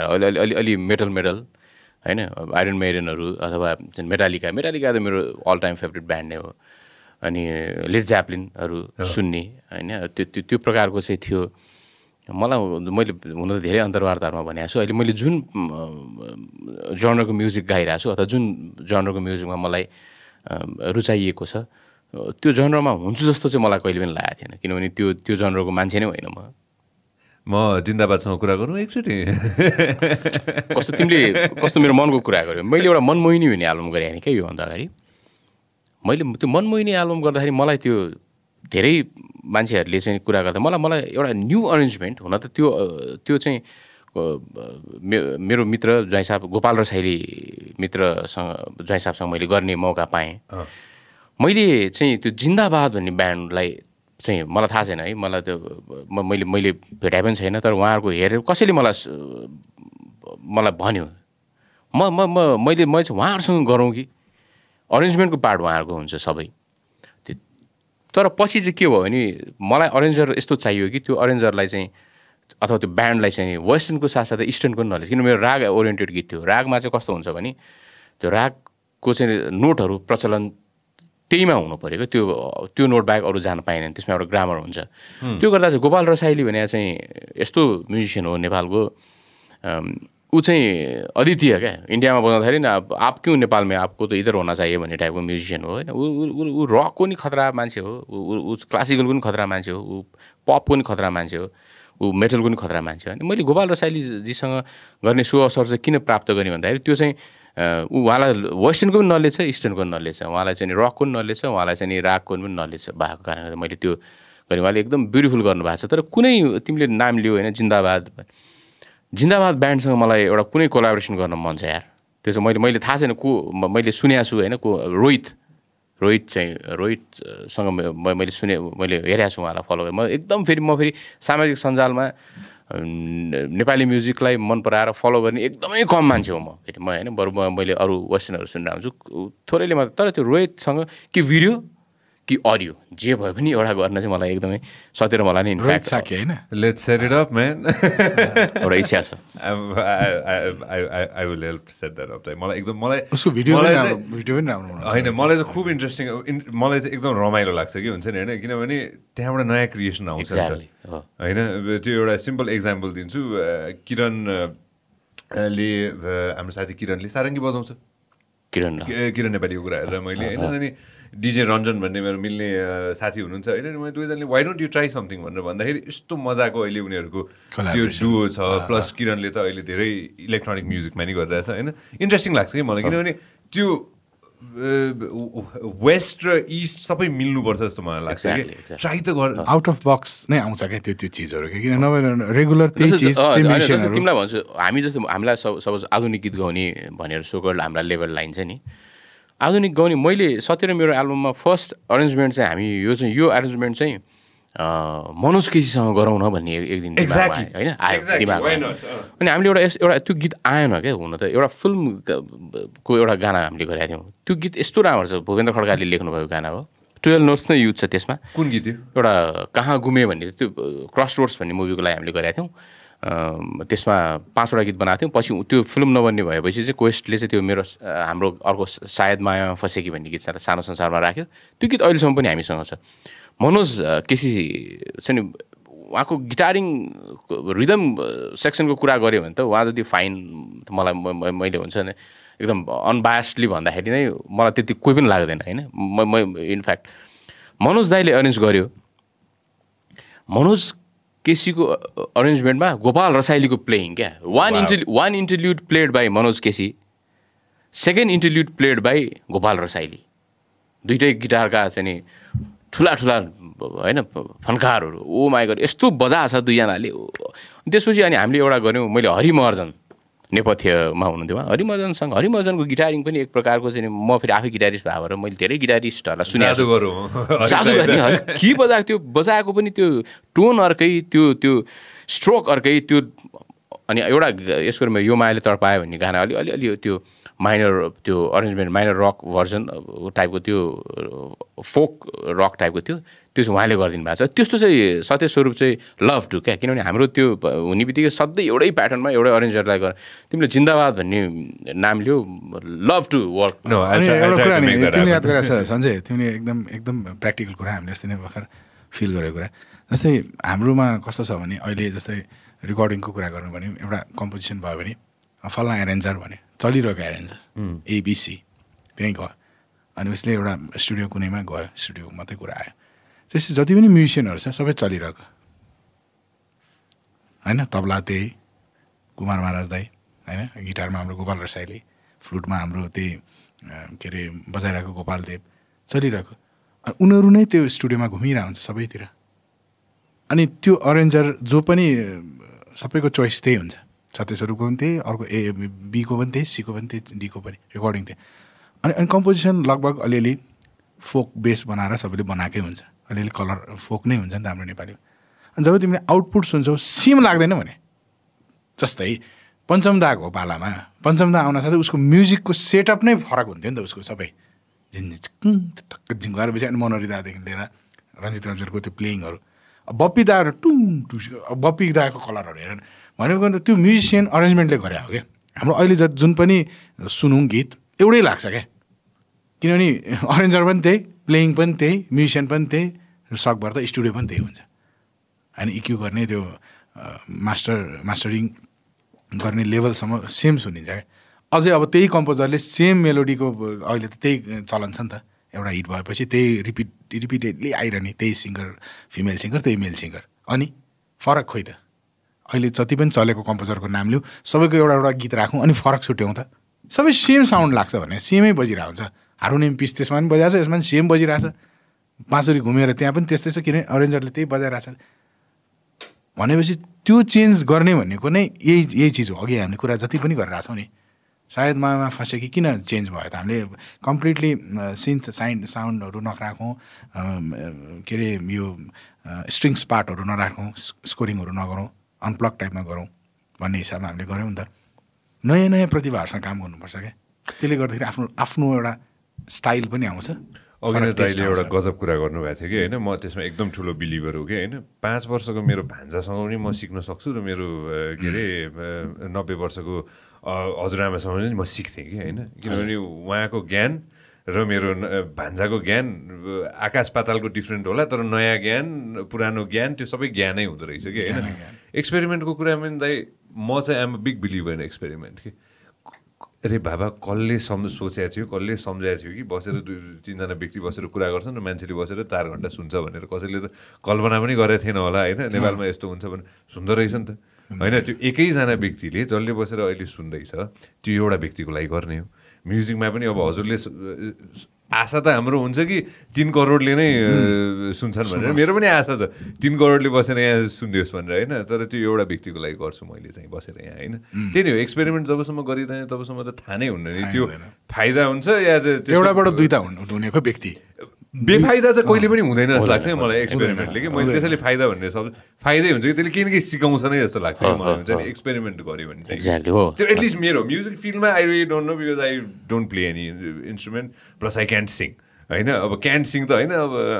आफ्नै छ टावर सिङ्गर, आई डोन्ट सिङ। यसमा चाहिँ दाइ मलाई एकदम फेसिनेटिङ लाग्ने कुरा चाहिँ मैले होइन मेरो अरू साथीहरूसँग पनि म सोध्छु कि होइन, एउटा खतरा लाग्ने कुरा चाहिँ के हो भने होइन दाइलाई त झन् स्पेसिफिकली यो सोध्छु होइन, याद कसरी गर्ने यार लिरिक्स होइन, अथवा त्यो मुभीमा पनि स्क्रिप्ट कसरी याद गर्ने यार भन्ने हुन्छ। दाइलाई भएको थियो कि थिएन त्यो कुरा? भइहाल्छ नि, आचार्य फर्स्ट हो नि होइन, दाइलाई भएको थिएन त? एकदम एकदम एकदम कसरी याद गर्ने यार स्क्रिप्ट यार? मलाई त अझै त्यो भन्दा पनि मैले त ड्रामा गरेको मान्छे हो नि त म त होइन। बालकृष्ण समको ड्रामा अन द बेक गर्दाखेरि 150वटा डाइलग छ है, त्यो पनि छन्दमा। बाफरे यो त खतम हुन्छ। फेरि एक्ट गर्नुपर्छ अब एकदमै भेटरन, अब लक्ष्मी श्रेष्ठहरू, शैलेन्द्र सिमखडाहरू जो चाहिँ अब पुरै किताबै खाइदिन्छन्, एकचोटि पढेको 2चोटि त्यसलाई चाहिँ वेस्टर्न म्युजिकमा चाहिँ अहिले मेमोराइज त्यो एउटा भन्ने पार्ट एउटा साइट भन्ने हुन्छ होइन, एउटा त्यो मेमोराइज गर्ने चाहिँ स्पेसली किनभने त्यो बजाउँदाखेरि पनि जस्तै त्यत्रो लामो लामो प्ले जस्तै हामीले सिम्फोनीहरू हेर्छौँ नि, किनभने त्योमा चाहिँ उनीहरूले हेरेर बजाएर हुन्छ होइन, साइट भयो। अनि कति नहेरिकन बजाउनेहरू हुन्छ क्या, त्यो त मेमोराइज गर्दा गर्दा गर्दा गर्दा किनभने यो त मस्ट नै हो। किनभने यो त हामीले जस्तै स्टुडियोमा पनि रेकर्डिङ गर्दाखेरि सकभर गीत कण्ठ भएर गाउँदाखेरिको मुडै अर्को हुन्छ क्या सञ्जय। अगाडि लिरिक्स छ जस्तै हामीले रेकर्डिङमा कति दिन त्यसमै इन्भल्भ भएर, जस्तै हाम्रो गीतहरू हुन्छ नि, जस्तै स्वरूपमा मैले हिसाबले गाउँदाखेरि हामीलाई त्यो लिरिक्स नै हेर्नु पर्दैन नि त, किनभने त्यो हाम्रो तन बदनमा छ क्या त्यो लिरिक्स। जहाँ छन् बुद्धका आँखा सबै छ, पुरानो नारायण गोपाल अङ्कलहरूको गीतहरू सबै नै छ नि त। त्यो मेमोराइज त्यो चाहिँ ब्रेनको विकास चाहिँ त्यो चाहिँ गर्नैपर्छ सिङ्गरको। त्यो चाहिँ मलाई कडै लाग्छ कि होइन, त्यो चाहिँ मलाई खतरै लाग्छ कि त होइन, किनभने जहिले गएर मैले 2 घन्टाको एउटा सेट सुन्दाखेरि पनि होइन कुनै पनि शब्द त्यहाँ फेल हुँदैन कि होइन, कुनै पनि शब्द मिस हुँदैन कि। मलाई चाहिँ एकदम इन्ट्रेस्टिङ लाग्छ जुन कला ममा छैन होइन। मलाई त्यो अब त्यो जे छैन त्यो त छैन भन्न सक्नु पऱ्यो होइन, म्युजिकको मात्र। अनि यो फिल्ममा चाहिँ जस्तै नेपालमा चाहिँ सबभन्दा ड्रामामा पनि भनिन्छ है, एकजना खतराज भन्ने चाहिँ सुनिल पोखरेल दाइ हो अरे। किनभने मैले सुनिल दाइले चाहिँ एकचोटि गरिसकेपछि जति लामो ड्रामा होस् मेमोराइज चाहिँ उहाँको यस्तो हुन्छ अरे खतरा होइन। किनभने मैले एक्ट गरेँ नि त दाइसँग आचार्यमा, मेरो पनि भनिदिने क्या दाइले, तिम्रो यो अन्त भनिदिने क्या। आफ्नो त डाइलग अब दाइसँग मैले त एक्ट गर्न पाएँ नि त, सौभाग्य एउटा। अनि अरूले भन्थ्यो क्या यो बाफ्रे कति लामो लामो डाइलगहरू, कति लामो लामो डाइलगहरू पनि उहाँले एउटा त्यो इकार उकार बिगारेर पनि इकार उकार क्या, वर्ड त कुरै छोडिदिउँ होइन, गर्नु भन्दाखेरि गर्ने पनि नहुने रे क्या। त्यति लामो लामो डाइलग चाहिँ त्यो सुनिल दाइलाई चाहिँ त्यो म थिएटर जसले गर्नुहुन्छ म सलामै गर्छु कि हुन्छ नि होइन, सलामै गर्छु म। हजुरले भन्नुभयो हजुर त्यत्रो समय थिएटर गर्नुभयो भनेर होइन, म चाहिँ एकदम आफूले हेर्दाखेरि नै आफूले हुन्छ। फेरि त्यो प्ले फेरि दिनमा कहिले काहीँ 2चोटि पनि गर्नुपर्छ, फेरि 2चोटि बिहान पनि गर्नुपर्छ बेलुका पनि गर्नुपर्छ होइन। त्यो एउटा चाहिँ मलाई एकदम इन्ट्रेस्टिङ लाग्छ हुन्छ नि। म आइल नेभर फर्गेट द्याट। बुवाको खबर के छ भाइ? त बुवाको ठिक छ, सन्चै हुन्छ, सन्चै भइसिन्छ। अस्ति अब यहाँ कुरा निस्किहाल्यो होइन, थोरै अघि नै हामीले तस्विर पनि देखाएको थियौँ होइन। हामीले जुन सम्मान गर्दैछौँ नि होइन, यसको बारेमा थोरै सबैजनालाई भनिदिउँ न। हामीले जसरी चाहिँ अब एन्टिटी पनि खडा गरेका छौँ होइन, 2टा एन्टिटी भन्नुभयो होइन, मामुको नाममा पनि अस्तिबाट सुरु गऱ्यौँ, थोरै सबैजनालाई भनिदिनु न। यो चाहिँ हामीले भक्तराज आचार्य सङ्गीत प्रतिष्ठान भनेर हामीले स्थापना गरेका छौँ बुवाको नाममा। र योबाट चाहिँ हामीले चाहिँ विभिन्न कहिले के दुःख पर्न सक्छ, कहिले के दुःख पर्न सक्छ, कहिले अब भनौँ न पेन्डेमिकमा पनि हामीले धेरै सहयोग, तर कुनै मिडियामा आउँछ कुनै मिडियामा आउँदैन। मिडियामा आउने चिज चाहिँ जुन हामी मिडियामा ल्याउँछौँ त्यो चाहिँ अहिलेसम्म चाहिँ वार्षिक रूपमा एकजना गीतकार, वरिष्ठ गीतकार, एकजना वरिष्ठ गायक अथवा गायिका लाई चाहिँ हामीले गीतकार भन्नाले सङ्गीतकार जनही 50,000 अहिले जति हाम्रो क्षमता छ त्यो हिसाबबाट हामीले स्टार्ट गऱ्यौँ र यो वर्षबाट त्यसको नाम चाहिँ भक्तराज आचार्य राष्ट्रिय सङ्गीत सम्मान हो, जुन गायनतर्फ र सङ्गीततर्फ दुईजनालाई प्रदान गरिन्छ। अब निकट भविष्यमा हामीले गीतकारलाई पनि इन्क्लुड गर्ने अथवा पत्रकारहरूलाई पनि इन्क्लुड गर्ने त्यो हिसाबमा सोचिरहेछौँ। र यो वर्षबाट चाहिँ अघि सत्यले पनि भन्यो जो चाहिँ होइन, जो चाहिँ अब भनौँ न बिरामी हुनुहुन्छ अथवा होइन, अथवा हामीले दिएको सानो रकमले पनि 1 महिना भए पनि औषधि खान पुगोस् अथवा होइन 15 दिन भए पनि औषधि खान पुगोस्, त्यति धेरै पैसा त संस्थासँग छैन। बिस्तारै सतेर मैले चाहिँ हामीले गर्दै गर्दै हामी जुस खान पुगोस् अथवा हामीले हरेक ठाउँमा कार्यक्रमहरू गर्दाखेरि चाहिँ सिडीहरू बेच्छौँ, त्यो सिडी बेचेको पैसाहरू ल्याएर हामीले त्यहाँ हालेर स्टार्ट गरे। अब तर अब विगत धेरै वर्षदेखि कार्यक्रम यो सिनारियो यो भएको कारणले गर्दाखेरि हामी बाहिर पनि जान पाएको छैन, त्यसरी स्टार्ट गरेको हो। र यो वर्षबाट चाहिँ मुवाको मुख हेर्ने दिनबाट चाहिँ मुवाको नाममा पनि एकजना त्यस्तै स्रष्टा त्यो चाहिँ अरेन्जर पनि हुनसक्ला अथवा वाद्यवादक पनि हुनसक्ला, किनभने बिहाइन्ड द सिनमा एउटा हामी देखिने मात्रै सत्य स्वरूप हो, तर एउटा अरेन्जरको कत्रो रोल हुन्छ, एउटा वाद्यवादकको कत्रो रोल हुन्छ। तर उहाँहरू बिरामी हुँदाखेरि, उहाँहरू गाह्रो साँघुरोमा हुँदाखेरि चाहिँ कसैले पनि हेरेको पाउँदैनौँ क्या हामीले। त्यो हिसाबमा चाहिँ हामीले त्यो एङ्गलबाट पनि अलिकति अब अर्को वर्ष हुनसक्छ सक्यो कहीँबाट केही सहयोगहरू जुट्यो अथवा हामीले सक्यौँ भने त्यसलाई पनि अलिकति ठुलो बनाउँदै लाने। त्यो चाहिँ हामी सङ्गीत क्षेत्रमै रहेर एउटा बुवाको नामको प्रतिष्ठान पनि स्थापना गरौँ मुवाको नामबाट, अथवा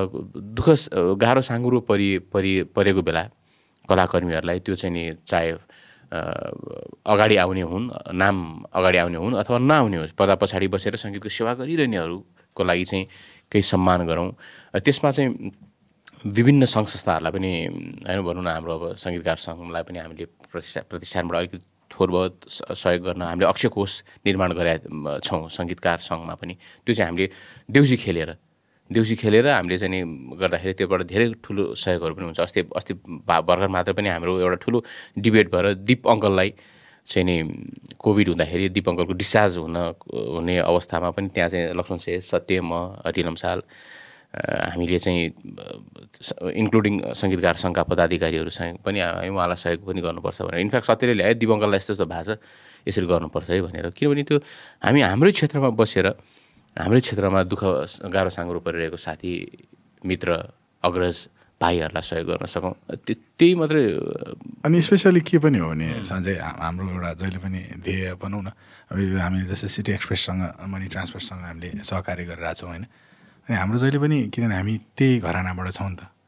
हामीले त्यो प्रताडित त्यो आँसु त्यो पीडा त्यो रोदन त हामीले पल पल फिल गऱ्यौँ नि त होइन। हाम्रो बुवा नै एलिजेन्ट, अनि हामीले जहिले पनि एउटा ड्यु रेस्पेक्ट होइन सम्मान जसले पनि गर्नुहुन्छ हाम्रो नजरमा है, हाम्रो पोइन्ट अफ आफ्नो विचार चेन्ज हुन्छ। हामीले चाहिँ सम्मानमा रकम भयो भने रकम चाहिँ राख्नैपर्छ भन्ने हामीले चाहिँ जहिले पनि हाम्रो आवाज छ। जस्तै एउटा दोसल्ला ताम्रपत्र छँदैछ, जस्तै अब त्यो अस्तिको कुरा गरौँ न, हामीले रुपेश सिंहलाई दिँदै उहाँलाई औषधि उपचारको खाँचो छ, ऊ छ बिरामी हुनुहुन्छ, दोसल्ला र ताम्रपत्र लिन उहाँ किन आउने? आफ्नो पैसा खर्च गरेर 2000 रुपियाँ आफ्नै ट्याक्सी र भाडा गरेर उहाँलाई चाहिँ कस्तो भने सबभन्दा ठुलो कुरा भनेको ठिक छ त्यो सम्मान दोसल्ला आफ्नो ठाउँमा छ। मैले एउटा आर्टिकल पनि लेखेको थिएँ धेरै अगाडि, कलाकारलाई दोसल्ला होइन सिरक उडाइदेऊ ताकि जाडोमा उड्न काम लागोस्। कुन चाहिँ कलाकारले दोसल्ला लिएर हिँडिरहेछ बा त्यो त घरमा ल्याएर राख्ने हो नि त, त्यसमा धुलो जम्या हुन्छ, धुलो पनि पुस्न भ्या हुँदैन। दोसल्ला कति हुन्छ बाँडिन्छ जाडोमा कतिलाई दिन्छ, तर त्यो पैसा जहिले पनि यादगार हुन्छ क्या, उसको कुनै काममा लाग्छ। ऊ सायद डेढा भाडामा होला, 2 महिनाको डेढा भाडा तिर्न पुग्छ होला, औषधि मुलो गर्न मन लाग्यो होला। कति अग्रजहरू हामी अमर अङ्कल, कतिजना रत्न शमशेर अङ्कलको कुरा गर्दा सिगरेट खान मन लागिरहेको हुन्छ क्या, उसको कमाइ हो क्या त्यति बेलाको। जस्तै अहिले बुवा 81 भइसिन्छ होइन, 81मा बुवाको त छैन नि त रिटायर्ड जब छैन, ऊ छैन, तर पनि अहिले सम्मान कसैले गर्यो भने मेरो अहिले पनि कमाइरहेको छ है मैले, स्टिल त्यो स्ट्रेन्थ क्या आँखामा त्यो तेज देखिन्छ क्या, अहिले पनि मलाई पैसा आइरहेको छ है केटा हो, मैले अहिले पनि कमाइरहेको छु, त्यो कमाइ हो नि त। त्यो एउटा स्ट्रेन्थ। अनि त्यो चिजले गर्दाखेरि आफ्नो मन लागेको कुराहरू खानु मन लाग्ला, कति हात पसाइरह होला छोरा नाति बुहारीहरूसँग, पैसै नदिरह होला, उसको पैसा आउँछ नि त। अनि उसलाई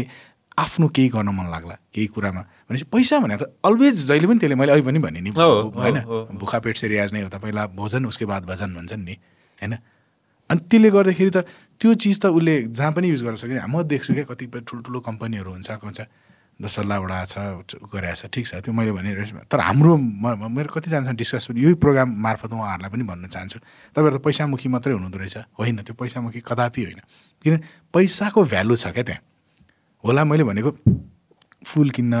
अक्षता मतलब दोसरलाई किन्न, त्यो ताम्रपत्र बनाउन, टोकन अफ लगाउन पैसा लाग्छ नि, त्यो कन्भर्ट गरेर देऊ त कति खुसी हुन्छ। नारायण गोपाल अङ्कलले भन्नुभएको थियो क्या पहिला धेरै अगाडि,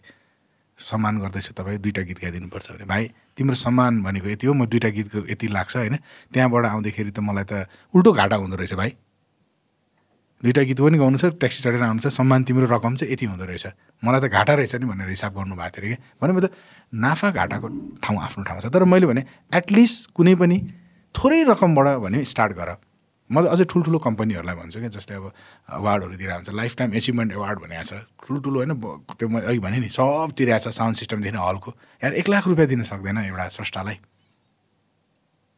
होइन। जस्तै अब यहाँ राष्ट्रिय स्तरकै अस्ति हामीले सम्मानहरू देखिरहेछौँ कति होइन, राष्ट्रको प्रमुखहरूबाट दिने। तर सबैलाई मैले भने त्यो प्रतिभाहरूलाई एकदमै इन्करेज हुन्छ क्या। पैसा भन्ने कुरा त जे चिजमा नि काम लाग्छ नि त, कुनै पनि चिजमा त्यो अलवेज काम लाग्छ क्या। तर मैले भने त्यो दोस्रोलाई काम लाग्दैन क्या। त्यो टोकन अफ लभ घरमा एकछिन सजाउनलाई हो, मान्छेले आउँदाखेरि देख्न अलिक बढी जस्तो देखेला। त्यो पनि स्वरूप मेरो र बुवाको कुरा गर्ने भने त एउटा रुम नै भरिसकेको छ 3टाले गर्दाखेरि। तर त्यो पैसा हार्ड टाइममा दिएको पैसा त्यो हार्ड टाइम नै हुन्छ क्या कलाकार, किनभने दुखी छौँ नि त हामी। अघि मैले भन्यो नि त, हाम्रो त रोयल्टी आएको छैन, हाम्रो त बाहिर चपर हुँदैन, 10 वटा गार्ड हुँदैन, त्यो लेभलको हाम्रो छैन नि त। मिलियन बिलियन हाम्रो ऊ गर्ने सेल्स हुने छैन नि त। त्यसले गर्दाखेरि त्यो उसले त्यो सम्मान एउटा, म बाजी ठोकेर भन्छु यो कुरा चाहिँ, एउटा स्रष्टालाई 10 वटा सम्मान गरिएको होस्,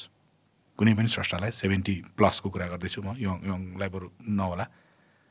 उसलाई 10टामा गरेको सम्मान ताम्रपत्र दोस्रोलाई उडाइयो, गोल्डेन अक्षरले ताम्रपत्रमा लेखिया होला, मलमल भएको त्यो झर्रा भएको त्यो सुनको कोटेको मतलब जलप लगाएको दोस्रोलाई उडाइया होला। तर उसलाई एउटा क्यास, राम्रो क्यास दिएर गरेको सम्मान उसले 10 वटा बिर्सिन्छ, त्यो एउटा चाहिँ याद गरिरहन्छ। मलाई त्यहाँनिर त्यस्तो दिएको थियो, किनभने उसले त्यसबाट केही काम गर्छ, आफ्नो केही काम चलाउँछ, उसको घर परिवारमा चल्छ, जे भए पनि केही चिज सुकर्मको लागि त्यो पैसा खर्च हुन्छ है, हो त्यो गर्नुपर्छ भन्ने चाहिँ हाम्रो थियो के सञ्जय। हामीले बरु थोरैबाट भए पनि पछि हामीले गरिसकेपछि धेरै ठुलो सङ्घ संस्थाहरूले पनि ठुल्ठुलो रेडियो टेलिभिजनले दिने अवार्डहरूमा पनि लाइफ टाइम एचिभमेन्ट अवार्डमा पैसाहरू थपिँदै गयो। हामीले सानोबाट सुरु गरेका थियौँ, 5,000 दियो भने 70+ को स्रष्टाहरूलाई त आफ्नो कसैले सुगरको औषधि खाएर हुन सक्नुहुन्छ होला, कसैले होइन प्रेसरको औषधि खाइरहनु भएको छ, आफ्नो पैसाले 1 महिना 15 दिन 1 हप्ता मात्र औषधि खान पुग्यो भने पनि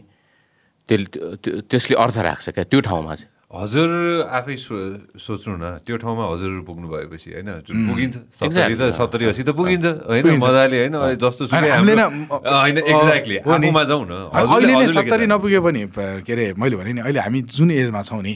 अहिले नै मलाई कसैले दिनु मै बिर्सिन्न भने सञ्जयले बिर्सिँदैन क्या। ल सञ्जयलाई एउटा आरजेले रूपमा ल सञ्जय हामीले सम्मान गर्दैछौँ विथ क्यास गरेको छ भने चाहिँ अर्कै हुन्छ क्या। जस्तै फ्यामिलीमा त्यहाँ आउँदै त्यसले मेरो एउटा सानो काम भयो नि बन्दैछ, म तिरौँला गाडीको, एकदम प्र्याक्टिकल कुरा, इन्स्टलमेन्ट तिरौँला त्यो पैसाले 1 मन्थ। यार मलाई त्यो सामानले क्या काम गरेँ यार, मैले भने नि त, किन हामीले भोगेका छौँ नि त, हाम्रो घरमा पैसा थिएन नि त, हामीले हार्ड टाइमबाट आएको हो नि त। बुवाको ऊ भयो, मम्मीको जागिर छुट्यो, 2टा बच्चा पाल्नुपर्ने थियो, एउटा 3 ठाउँमा काम गरिरहेको थियो बुवाले, रेडियोमा होइन, गजल गाइसिन्थ्यो, अनि स्कुल पढाइसिन्थ्यो, 3टा ठाउँमा काम गरेको एकचोटि ढलेको हो नि त। हाम्रो त पैसै थिएन नि त हामीसँग त। त्यो बेलामा सम्मानका साथै अब सम्मान लिन जाने कि नजाने भन्ने हुन्थ्यो क्या, कसरी चढेर होइन चढ्न पैसा चाहियो नि त, सम्मान जान त एटलिस्ट सादा बस भए पनि चढेर जानु। बिरामी मान्छेलाई लानु पऱ्यो, सादा बसमा लाने कुरा भएन, ट्याक्सी चढ्ने पैसा छैन, कसरी लाने बुवालाई। अनि एटलिस्ट भनौँ न त्यहाँ चाहिँ अलिकति पैसा आइदियो भने त एकदम प्र्याक्टिकल कुरा जसले पनि सुनिरहनु भएको छ मलाई लाग्छ कतिले अब यो कुरा एकदमै अनयुजल एकदमै चिप जस्तो पनि लाग्न सक्छ कतिलाई हजुरको घरमै भयो नि त्यो घरमै भयो नि त मैले कतिजनासँग डिस्कस गरेको छ भने फोनमा तपाईँहरूको क्राइटेरिया के कस्तो क्राइटेरिया भन्नुहुन्छ क्या सम्मानको क्राइटेरिया के हुन्छ तपाईँहरूको क्यासहरू छ कि छैन भनेर सोध्छु क्या म त प्र्याक्टिकल्ली अनि पैसासँग जोड्ने तपाईँहरू सामान तपाईँ धेरै सस्तो हुनुहुँदो रहेछ हो उहाँहरूले नबुझ्या हो क्या मैले अहिले जुन प्र्याक्टिकल कुरा गरेँ नि यो मैले भने हरेकले बुझाएको छ जसले अहिले सुनिरहनु भएको छ जो जस्तै त्यो अघि सञ्जयले भनेको छ 60-70 बसेर जसले सुनिरहनु भएको छ उनीहरूले सबैले फिल गरेको कुरा हो यो एकदमै अनि हामीले त प्रत्येक पल त्यसलाई भोग्दै आयौँ त फिल गर्दा पैसा त एकदमै इम्पोर्टेन्ट रहेछ सम्मान त छँदैछ सम्मान त पैसा दिँदैमा सम्मान हुने पैसा नदिँदैमा नहुने त होइन नि त सम्मान त मान्छेले हजुर तपाईँलाई सम्मान छ नमस्ते हामीलाई हाम्रो फ्यानहरूले कति नभेटे पनि युट्युबमा मात्रै दाइ त सलाम छ सम्मान छ भनेर एउटा कमेन्ट देखेँ त्यो पनि सम्मान गरे हुन्छ नि त उसले हामीलाई तर प्र्याक्टिकल्ली फेस टु फेस भेट्दाखेरि सशरीर उपस्थिति हुँदाखेरि जुन मान्छेले एउटा सम्मान गर्छ नि सम्मान भने त कामको कदर हो नि त उसले गरेको कामलाई कदर गरे हो नि त त्यो उसको पारिश्रमिक दिया हो क्या सम्मानमा जस्तै अहिले हामी सञ्जयलाई एउटा एमसी गर्न बोलायो ल है थ्याङ्क यू भनेर एप्रिसिएसन लेटर दिनु ठुलो हो कि तिमीलाई खाममा हालेर राम्रो पैसा दिनु तिमी खुसी हुन्छौ मेरोमा एकदम सिम्पल छ यसमा म जोड्छु होइन यो धेरैजनालाई काम लाग्ला होइन कुनै इभेन्टमा अहिलेसम्म कुनै यस्तो इभेन्ट छैन होला जहाँ च्यारिटी भनेर हुन्छ कि होइन गर्ने च्यारिटी म च्यारिटी गर्ने एकदम ओपन मलाई समस्यै छैन होइन काम अगाडि 1 रुपियाँ दिनुहोस् काम सकेपछि 1 रुपियाँ दिनुहोस् मेरो मोल पनि त छ नि त होइन तपाईँले अफकोर्स मैले जति चार्ज गर्छु त्यो म चार्ज गर्दिनँ होइन च्यारिटीमा म विश्वास गरेँ मैले विश्वास गर्ने च्यारिटी पऱ्यो अरे सपोज होइन धेरै छन् होइन म आउँछु मलाई 1 रुपियाँ दिनुहोस् होइन म चढ्छु म मेरो काम सघाउँछु 1 घन्टा होस् या 1 दिनै होस् होइन सकेपछि 1 रुपियाँ दिइदिनुहोस् होइन 2 रुपियाँ भयो भने त्यो मेरो भयो नि त एक्ज्याक्टली त्यो त मैले मेरो प्रोफेसनलिजम त राखेँ नि त मैले होइन र तपाईँले त्यति दिएर पनि तपाईँले मेरो प्रोफेसनलिजम पनि बुझिदिनु भयो र मैले तपाईँको पनि बुझ्दिएँ होइन यो कति मलाई परेको छ क्या यो च्यारिटीमा मात्रै होइन इभेन्टमा पनि परेको छ नट अ प्रब्लम खाम 1 रुपियाँ त्यस्तो रुपियाँहरू र त्यो सिक्काहरू अहिलेसम्म नि मसँग छ कि मैले राखेको छु कि त्यो किनभने त्यसले मलाई सिकाउँछ कि होइन हुन्छ नि त्यो जहिले पनि मेरो जिन्दगीभरि त्यो सिक्का र त्यो रुपियाँले मलाई 1 रुपियाँले मलाई सिकाउँछ अहिले रुपियाँ आउँदैन होइन अहिले सिक्का आउँछ होइन रुपियाँ पनि छ कि मसँग हुन्छ नि होइन त्यो कुराले सिकाउँदो रहेछ कि I completely understand what you are trying to say that हो मैले भने यहाँ चाहिँ कस्तो हुन्छ नि डिस्काउन्ट पो हुन्छ त नो काउन्ट हुँदैन नि त यहाँ नो काउन्ट हुन्छ क्या काउन्टै अनि फेरि तिमीले याद गरेको छौ एउटा सतेर मैले चाहिँ त्यो गर्छु जस्तै भनौँ न कुनै एउटा भिक्टिमको लागि भनौँ न कार्यक्रम गर्न पऱ्यो भन्छ होइन प्रोग्राम दाइ अनि हामीले के गर्नु पऱ्यो तपाईँले फ्री अफ कस्ट आएर गाइदिनु पऱ्यो कुनै एकजना किडनी पेसेन्ट छ होइन अफकोर्स हामी गएर गाउँछौँ तर हामी पारिश्रमिक लिन्छौँ हाम्रो पारिश्रमिक तोकिन्छ त्यहाँ त्यो तोकेको पारिश्रमिक स्टेजबाट हामी उहाँलाई दिन्छौँ क्या दिने क्या उहाँबाट उहाँले पाउँछ पाउँदैन क्या थाहा आई डोन्ट नो होइन हामीले फ्रीमा गाइदिउँ त्यो भिक्टिमले सपोज सतेर मैले 1 लाख रुपियाँ लिउँ 1 लाख रुपियाँ मैले मेरो पारिश्रमिक तपाईँले मलाई दिनुपर्छ म आएर गाइदिन्छु तर त्यो पारिश्रमिक म लिन्न म मेरो हातबाट भिक्टिमलाई कहाँ गएर दिने स्टेजमै दिन सकिन्छ हो मैले जे भने मैले एक्ज्याक्टली त्यही कुरा भने त्यो प्रोफेसनलिजम त्यहीँ देखिनुपर्छ भन्ने कुरा हो कि होइन बाइ द वे म यसमा आउँछु है घरमा कस्तो थियो दाइ 1990को कुरा गर्दा 1993को कुरा गर्दा सिरियसली होइन त्यतिखेर अघि नै हजुरले जसरी भन्नुभयो नि होइन मान्छेलाई अझ डेप्थमा बुझाउँदाखेरि कि at that time how was situation at home त्यो समयमा बुवा बिरामी एकदमै टफ थियो होइन किनभने अब 46 साल भनेपछि 89मा बुवाको एक्सिडेन्ट भएको होइन 89मा हुँदाखेरि भनौँ न म त्यही 12 वर्षको स्वरूप 10 वर्षको थियो 2 वर्षको डिफ्रेन्स होइन अझै 23 महिना हो अनि त्यसपछि मैले अघि भनिहालेँ त्यो बुवा त एकदम पिकमा भइसक्यो नि त बुवालाई त मान्छेले 6 महिना कुर्थ्यो डेटको लागि होइन 6 महिना घरमा आवत जावत हुने राम्रो ठुल्ठुलो वरिष्ठ सङ्गीतकार गीतकारहरू आउने जाने बुवालाई पुर्याउने क्रमहरू थियो बुवा बलिरहेको अवस्था थियो कि एकदम पिकमा होइन चम्किरहेको थियो स्टार अनि त्यसपछि अचानक त्यो भइसकेपछि अनि अब त्यही त चढ्दै मतलब यो बलिरहेको आगो सबैले ताप्छ त्यो भएपछि त्यो बिस्तारै त्यो आगो सेलाउँदै गयो त्यो मुरो मात्रै बाँकी रह्यो धुवाँहरू बिस्तारै आउन थालेपछि सबैले त्यो छोड्दै गइसकेपछि अनि 50 सालमा त्यसको 4 वर्षपछि 93मा भएको त्यो क्यान्सर देखा परेपछि अब पैसा हामीलाई मेन चाहिँ अपरेसनको लागि चाहियो बुवालाई बचाउनलाई चाहिँ पैसाको एकदमै आवश्यकता भयो कि थिएन नि त त्यति बेला पैसै थिएन किनभने बुवाले जति पनि दुखम सुखम कमाएर राखेको पैसा त बुवाले 45 सालमा घर बनाएर हामी सर्यौँ। त्यो बुवाले आफ्नो दुःख गाएर पाइ पाइ गीत घाँटी सुकाइ हामी जहिले पनि भन्छौँ हरेक इट्टामा सारेगामा त्यो सुरहरू छ क्या इट्टा त्यो त्यही भएर हामी त्यो घर कहिले पनि भत्काउँदैनौँ उनी गर्दैनौँ क्या त्यो सिमेन्टहरूमा सरगमहरू छ क्या त्यो आलापहरू छ बुवाको बिलापहरू पनि छ। अनि त्यसले गर्दाखेरि त्यो जुन त्यो पैसा चाहिने भएपछि अनि त्यति बेला चाहिँ सर्वमान नेता गणेशमान उहाँले चाहिँ 40,000 हालिदिनु भएको थियो। बुवाले चाहिँ दुःख गरेर यताउता सबै उठाएको पैसा 60,000बाट 1 लाख रुपियाँ चाहिँ एम्समा लगेर अपरेसन गर्नु पऱ्यो। म पनि गएको थिएँ, त्यही मैले अघि भनेको थिएँ नि 50 सालमा दिल्ली गएको कुरा। अनि त्यसपछि त्यो अपरेसन भइसकेपछि त बुवालाई त झन् साराको आवश्यकता भयो। अब बुवाको जिब्रो नभइसकेपछि सुताएर खानिदिनु पर्ने अवस्थाहरू आयो। झन् अब यो यी डाइटका कुराहरू अघि भन्यो नि झोलहरू डाइटहरू कसरी दिने भन्ने कुरा मम्मीको पनि गइसकेको थियो अफिस जागिर भइसकेपछि। अनि त्यति बेला चाहिँ हामीलाई अब हामी पनि गाउनुपर्छ, हामीले कमाउनुपर्छ भन्ने लागेर हामी चाहिँ एकदम अल्लारे ठिटाहरू।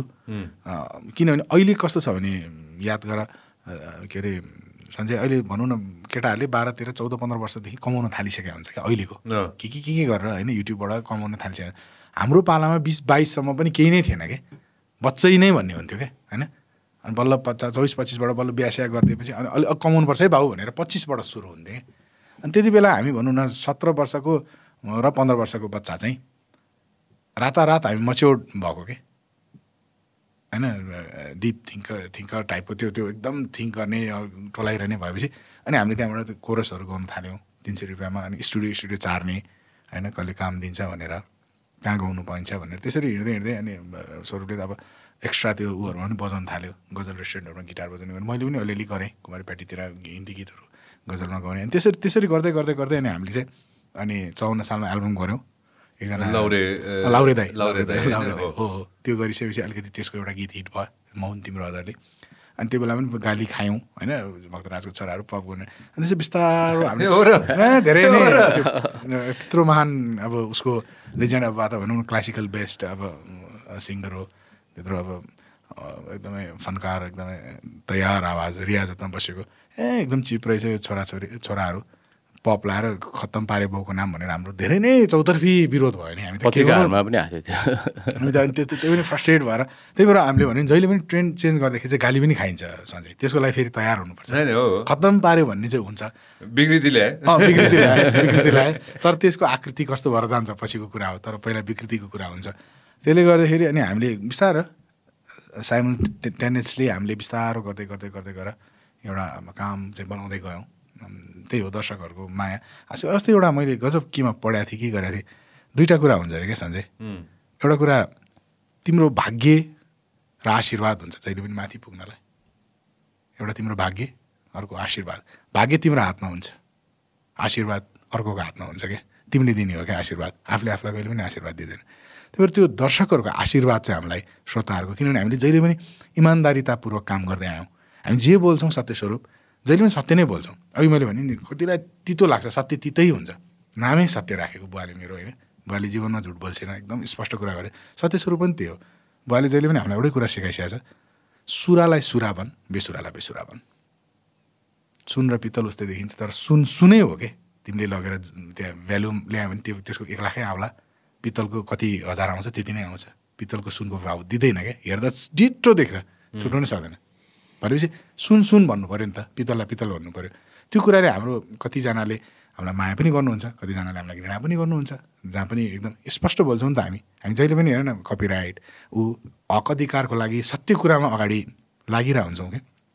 त्यो पथ चाहिँ बुवाबाट सिकेको हो। सत्यको पथ त एकदमै हुन्छ नि त, थोरै हुन्छ नि त, त्यहाँ भिड कम हुन्छ क्या, आनन्द आउँछ क्या सत्यको पथमा हिँड्न। भिड त्यो झुट खेतीमा भिडभाड हुन्छ क्या, ठेलामठेल यता खुट्टा। हामी आनन्दले आफ्नो यात्रा 29 वर्ष भयो होइन, न सुपर हिट न फ्लप, साइमल्टेनियसली त्यो आशीर्वाद चाहिँ हामीलाई धेरै हातहरूबाट आयो कि, किनभने हामीले बुवालाई फलो गऱ्यौँ नि त, बुवाको अधुरा सपनाहरूलाई पुरा गऱ्यौँ नि त, मम्मीको अधुरा त्यो आँसुहरू पुस्ने काम गऱ्यौँ नि त बगिरहेको। त्यसले गर्दाखेरि चाहिँ आफ्नो कर्म आफ्नो भाग्य त हातमा थिँदै थियो होइन। जुन भाग्य चाहिँ मलाई जे हुने त्यो हुने भरै छोड्छ होइन, काललाई मरिँदैन, काल आए बाँचिँदैन, त्यो त शाश्वत सत्य नै हो। त्यसले गर्दाखेरि अरूका आशीर्वादहरूले चाहिँ हामीलाई अहिले पनि माया गर्नुहुन्छ क्या। जाँदाखेरि हाम्रो फ्यान आउने नै होइन, म त त्यही भन्छु, देश विदेशमा बुवाको फ्यान आउने हो क्या हामीलाई हेर्न हामीले त बल्ल अलिअलि काम बनाउँदैछौँ यार 2-4वटा गीत मान्छेले मन पराइदिनु भएको छ बस के हो हामी गाएको हौँ गवैया होइन हाम्रो बुवा त गवैया हो नि त गाएको नि झिने प्राणी कोसिस गरेको प्राणी भन्छु म त स्वरूपमा मलाई अनि यिनीहरूले बुवाको पथलाई बुवालाई बचाछन् भनेर माया गर्ने हो क्या जस्तै हामीले अहिले भक्तराज आचार्य सङ्गीत प्रतिष्ठानको कुरा गऱ्यौँ नि अब कतिजना स्रष्टाहरू हुनुहुन्छ नि त बिचरा चाहेर पनि गर्न सकिरहनु भएको छैन उहाँको सन्ततिहरू हुनुहुन्छ नि त उहाँको नाम गुमनाम जस्तो भइसकेको छ तर पनि हामीले बुवालाई वार्षिक रूपमा यो एउटा गर्दाखेरि एउटा यो सम्मानको गरिमा पनि होस् बुवालाई कहिले नभुलुन् भन्ने पनि त हो नि हामीले त आफ्नो गीतहरू कर्म गरिरहेछौँ बिचरा बुवाले त गाइरहेको छैन नि त उहाँको every year every month recording हुँदैन एल्बम निक्लिँदैन नि त बुवालाई पनि त बिउ भक्तराज आचार्य छ है भन्ने त एउटा बनाउनु पर्छ नि जहिले नि भन्ने कुरा पनि लागेर हो त्यो सम्मान गर्नुको एउटा गहिरो एउटा त्यो कारण त्यो पनि छ र त्यो चिजले गर्दाखेरि नि आज हामी भनौँ न अनि फेरि त्यो अनि त्यसमा म जोड्छु जस्तै जति पनि अग्रस्रष्टाहरूको सम्मानहरूको नाममा खुलिएका छन् प्रतिष्ठानहरू खुलिएका छन् त्यो प्रायःको उहाँहरू दिवंगत भइसकेपछि अथवा स्मृति होइन स्वर्गवास भइसकेपछि भएको छ हाम्रो सत्य र मेरो इच्छा चाहिँ के भन्दाखेरि बुवा जीवितै हुँदाखेरि त्यो बुवाले देख्न पाउनुपर्छ क्या नारायण गोपाल अङ्कललाई स्वर सम्राट दियो नारायण गोपाल अङ्कलको शालिक छ तर उहाँले देख्न पाउनुभयो त चोकै छ चोक छ तर त्यो चिज चाहिँ त्यसको आफ्नो भ्याल्यु छ तर त्यो जीवितै दिन पाए आहा बुवाले अहिले आफ्नो बुवाको बायोग्राफी निक्लिँदैछ बुवाको किताब हामीले निकाल्यौँ बुवाले आफै विमोचन गर्छौँ बुवाको चलचित्र बन्यो आफ्नो चलचित्र आफै बसेर हेर्छु छोराले यस्तो हुन्छ क्या अनि यसलाई म जोडिहाल्छु यसो कुरालाई जस्तै सत्य स्वरूपको करियरमा धेरैजना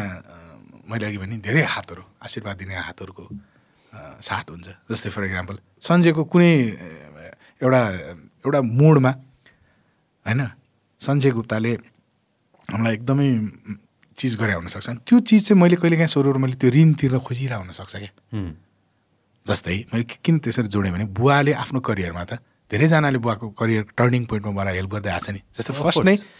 अमर गुरुङ अङ्कल नभइदिए है बुवा फर्किसक्यो अनि बुवाले के भन्छ अमर दाईलाई दिए है त्यो पुरस्कार फर्स्ट बुवाले नै लिस्ट निर्धारण गर्छिन्छ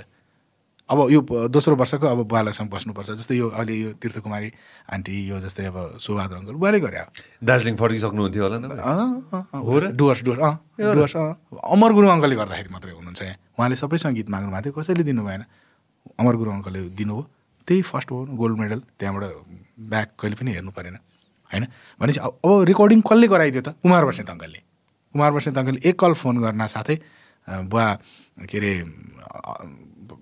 असोज 30 चैत 3 गते आएको 5 गते नै रेकर्डिङ भएको चैत असोजमा 2030 सालमा होइन भनेपछि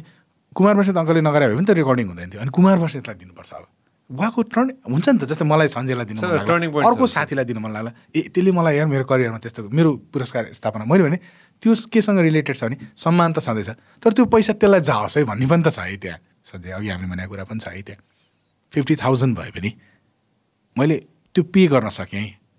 उहाँको त्यो जुन गुण छ नि मैले तिर्न सकेँ पैसाले त छैन त्यो 50,000 होइन 50 करोडले पनि तिर्न नसकिएला तर पनि मैले दाइलाई अमर दाइलाई मैले हार्ड टाइममा मैले गरेको म त्यति पनि गर्छु दाइबाट सुरु गर्नुपर्छ यो सुबहादुरले जहिले पनि मेरो नोटेसनहरू मेरो गरिदिनुहुन्थ्यो भातखण्डेलाई स्वरलिपि यता वेस्टर्न स्टाफमा कन्भर्ट गरिदिनुहुन्थ्यो उहाँलाई दिनुपर्छ उहाँको त्यो हुन्छ क्या जस्तै तीर्थकुमारी आन्टी अब जब भन्नु उहाँले दिएको हेरौँ न हाम्रो हिस्ट्री टक्क त्यो 8औँ भयो हामीले पुरस्कार दिएको जहिले पनि अगाडि नआएको अरूले अलिकति याद नगरेको स्रष्टाहरूलाई माणिक रत्न अङ्कललाई दिएछौँ हामीले होइन चन्द्रराज शर्मा बुवाले हरिप्रसाद रिमाल बुवाले त्यस्तो पिक गर्छिन्छ क्या त्यो अचम्म लाग्छ बुवाले त्यो भनेको चाहिँ बुवाले आफै गर्छ नि त बुवाले आफै धोसला लगाइदिन्छ बुवाले आफै माला लगाइदिन्छ बुवाले आफै त्यो चेक दिन पाइसक्यो कस्तो खुसी क्या भएर आनन्द तृप्ति क्या त्यो तृप्ति त कतै पाइँदैन नि त्यो पैसा त्यो उसले धन दौलत शहरतले पाउने चिज होइन नि त त्यो तिमीलाई दिन मन लागेको चिज तिमीलाई कसैसँग तिमी प्लिज्ड भएको छौ भन्ने तिमीले आफै दिन पाउँदा तिमी कति गदगद हुन्छौ कति तृप्ति मिल्छ तिमीलाई अनि त्यो त बितिसकेपछि नहुन सक्छ नि त होइन हो होइन I completely agree to that होइन हजुरले भनेको कुरामा अहिले आएर हेर्दाखेरि अरू के गर्नु मन छ त हजुरहरूलाई होइन मैले म्युजिकको कन्टेक्समा मात्र कुरा गर्न खोजेको होइन जुन हामीले अहिले उ गर्दैछ त्यो मात्र होइन होइन अरू कुराहरूमा आफ्नो दुवैजनाको दाजुभाइ ले मिलेर अरू के गर्नु मन छ honestly asking you guys what else होइन हामीलाई त अब हामी सत्यस्वरूप अथवा भक्तराज आचार्यको छोरा भएर बुवाको मात्र होइन कि सम्पूर्ण कलाकारहरूको अवस्था सुदृढ होस् इम्पोर्टेन्ट रोयल्टीमा लागिरहेको अथवा एउटा चाहिँ रेभोल्युसनको लागि रेभेल भएर नि हिँडिरहेको कारण त सबैको घरमा राम्रो अवस्था होस् होइन गर्वका साथ अब मेरो छोरालाई म पियानिस्ट बनाउँछु भनेर लगाउन सक्ने अवस्था होस् भन्ने नै हो त्यसबाहेक पनि भनौँ न राज्यलाई झकझकाउने काम भइरहेछ हाम्रो अहिले साथै मैले सुतेको होइन कि सुतेको जस्तो गरिरहेको राज्यलाई झकझकाउने काम उठिदिनुहोस् न ऊ सुतिरहेछ अलिकति तपाईँले यस्तो गरिदियो भने त हामीलाई यस्तो हुन्थ्यो नि त त्यसबाट तपाईँहरूलाई पनि राज्यलाई पनि बेनिफिट छ भनेर हामीले झकझकाउन खोजिरहेछौँ हामीलाई मात्रै होइन सबैजनाको घरमा सबै एउटा त्यो आर्ट लाइन प्रति रेस्पेक्ट सिनियरलाई चाहिँ नि त्यो बसी नै हुन्छ नि कसैको मुख ताक्न नपरोस् मैले भने यहाँ ज्वरो आयो भने फेसबुकमा लेख्नुपर्ने अवस्था छ होइन याचना गर्नुपर्ने छ देश विदेशमा नेपालीहरू धेरैजना जानुभएको छ उहाँहरूले कति रकमहरू सहयोग गर्नुहुन्छ हेर्नुहोस् त त्यसरी कलाकार बाँचिरहेको छ इनफ्याक्ट बुवा पनि त्यसरी बाँच्यो भने फ्यानहरूले गर्दा त बुवाको अपरेसन हुनसक्यो त्यति बेला त हामी पनि सानो पैसा थिएन त्यस्तो अवस्था नहोस् भन्नको लागि चाहिँ एउटा राज्यलाई झकझकाउनु त छँदैछ तर बुवाको मात्र होइन सम्पूर्ण मेरो एउटा इच्छा चाहिँ के छ भने मलाई थाहा छ यो थाहा छैन मैले भन्नुहुन्छ कि हुँदैन धेरै वरिष्ठ कलाकारहरूका छोराछोरीहरू हुनुहुन्छ नि उहाँले पनि एकपटक आफ्नो हामी त आफै सङ्गीतमा भयौँ हामीले त्यो भ्याल्यु बुझेका छौँ तपाईँहरू सङ्गीतमा हुनुहुन्न भने पनि त्यो बुवाको कोही लेख्नुहुन्छ होला कसैले चाहिँ सङ्गीत गर्नुहुन्छ होला कोही गाउनुहुन्छ होला एक्चुअली उहाँहरूको एङ्गलबाट बसेर पनि त्यो एङ्गलबाट पनि सोच्ने प्रयत्न गर्नुहोस् त एकचोटि भनेर म भन्न चाहन्छु क्या हिसाबले होइन त्यो हिसाबमा चाहिँ सबैजनाको आर्काइभ बनोस् सबैजनाले रोयल्टी प्राप्त गरून् माडिक रत्न अङ्कलको गीत चाहिँ कुनै एउटा रियालिटी सोमा गाइरहँदाखेरि खतुक्क त्यो चाहिँ नि पैसा उहाँकोमा एकाउन्टमा झरोस् त्यो चाहना हो अनि मेन कुरा यो भनौँ न इन्टरटेनमेन्ट फिल्ड भनेको संसारको सबभन्दा दुईवटा चिज नै माथि आउँछ होइन म्युजिक र मुभी होइन अनि जस्तै मुभीको हाम्रो ऊ छ कि आधिकारिक भनौँ सरकारी तवरको संस्था छ अफिस छ चलचित्र विकास बोर्ड जुन नेपाल सरकारको मातहतमा पर्छ सङ्गीतको छैन कि म्युजिक सङ्गीत विकास बोर्ड भन्ने स्थापना गर्ने इच्छा छ सञ्जय स्वरूप र मलाई हामीले डाक्टर बाबुराम भट्टराई प्रधानमन्त्री हुँदाखेरि पनि सबैले बधाई दिनुभयो हामीले सङ्गीत विकास बोर्डको एउटा परिकल्पना राख्दै उहाँले एकछिन हेर्नु भएको थियो क्या हामीलाई ताकि सरकारी तवरबाट त्यसले यो ऊहरू गरोस् जस्तै हाम्रो फिल्म डेभलपमेन्ट बोर्डले ऊ गर्छ नि सञ्जय जस्तै तिमीले कुनै पनि फिल्म देखायो भने ऊ गर्नुपर्छ सेन्सर गर्नुपर्छ नि आपत्तिजनक दृश्यहरू आपत्तिजनक संवादहरू सबै काटिन्छन् अनि त्यो फिल्म देखाउन लायक हुन्छ नि अनि पर्दामा जान्छ नि म्युजिकको छैन क्या त्यो म्युजिक चाहिँ काट्नु पऱ्यो क्या अहिले अब सेन्सर गर्नु पऱ्यो रेडियोमा जसरी हुन्थ्यो नि सबैले त्यहाँ आधिकारिक त्यो दर्ता गराउनु पऱ्यो चलचित्र विकास सङ्गीत विकास बोर्डमा अनि बजाउन नमिल्ने गीतहरू आपत्तिजनक शब्दहरू भएका आपत्तिजनक विचारहरू भएका दोभाषी दो अर्थी त्यस्तो गीतहरू कट डाउन गऱ्यो भने म्युजिक राम्रो म्युजिक सुन्न पाइन्छ क्या अहिले त जसले पनि रेकर्डिङ गरिरहेको छ त्यहाँ गएर दर्ता हुनु पऱ्यो त्यो फेरि रोयल्टीको दायरामा ल्याउने त्यहाँबाट दर्ता भएपछि त्यो चाहिँ एउटा ठुलो सपना हो तर फेरि यो कुरा गर्दा गर्दै चाहिँ इन्डिपेन्डेन्ट म्युजिसियन्सलाई के त त्यसमा त इन्डिपेन्डेन्ट म्युजिसियन्सले पनि त उसको त चोइस अफ म्युजिक त बजाउनु पाउनु पऱ्यो उसले गाउन फ्रिडम त पाउनु पऱ्यो इन्डिपेन्डेन्ट म्युजिसियन पनि त्यो दायरामा आउनु पऱ्यो क्या जस्तै आउनु चाहिँ पऱ्यो उसले दर्ता गर इन्डिपेन्डेन्ट म्युजिसियनले किन दर्ता नगर्ने त यार आफ्नो राम्रो म्युजिक चाहिँ दर्ता नगरिदिने त त्यहाँ नसुनाउने झन् ऊ सिस्टममा झन् सिस्टममा आउँछ झन् ऊ सेक्योर हुन्छ झन् ऊ राम्रो म्युजिसियनको क्याटेगोरी लाइनअपमा पर्छ क्या नराम्रो हुँदा त्यति फिल्टर हुँदै गाउनै छोडिदिन्छ नि मान्छेले त्यहाँ उ गरिसकेपछि अहिले अब जस्तो अहिले भइरहेछ नि झम्पाट गीतहरू गाउँदै नगाउने धेरै त भनौँ न म्युजिक भन्दा पनि कतिपय ठाउँमा त एकदम मान्छेले एउटा साधना आउँदाखेरि कतिले लाइटली पनि आइरहेछ नि त जोक जस्तो बनाएर पनि त आइदिरहेछ नि त्यो चिजहरू त घट्छ नि तर राम्रो म्युजिक गर्न पाउँछ नि किन पाउँदैन तर उसले त्यो दायरामा चाहिँ दर्ता चाहिँ हुनु पऱ्यो भन्नु खोजेको कि जस्तै इच एन्ड एभ्री चोर फटाले पनि त नागरिकता त ल्यायो होला नि त होइन हत्यारा पनि त नेपालको भोट दिन पाउँदैन त उसँग भोटिङ कार्ड हुँदैन त भने जस्तै हो क्या उसले भोट देला नदेला नागरिकता उसलाई त देशले राष्ट्रले दिने हक त उसले भोलि गएर त सबै उसले त पासपोर्ट नबनाउने अब हत्याराले पासपोर्ट बनाउनु पाउँदैन बलात्कारीले नागरिकता बनाउनु पाउँदैन भन्ने त छैन नि त हो तर ऊ ठाउँमा जान पाउँदैन नि त उसले त आफ्नो कर्मअनुसार भोग्छ नि भने जस्तै सबै म्युजिसियनले पायो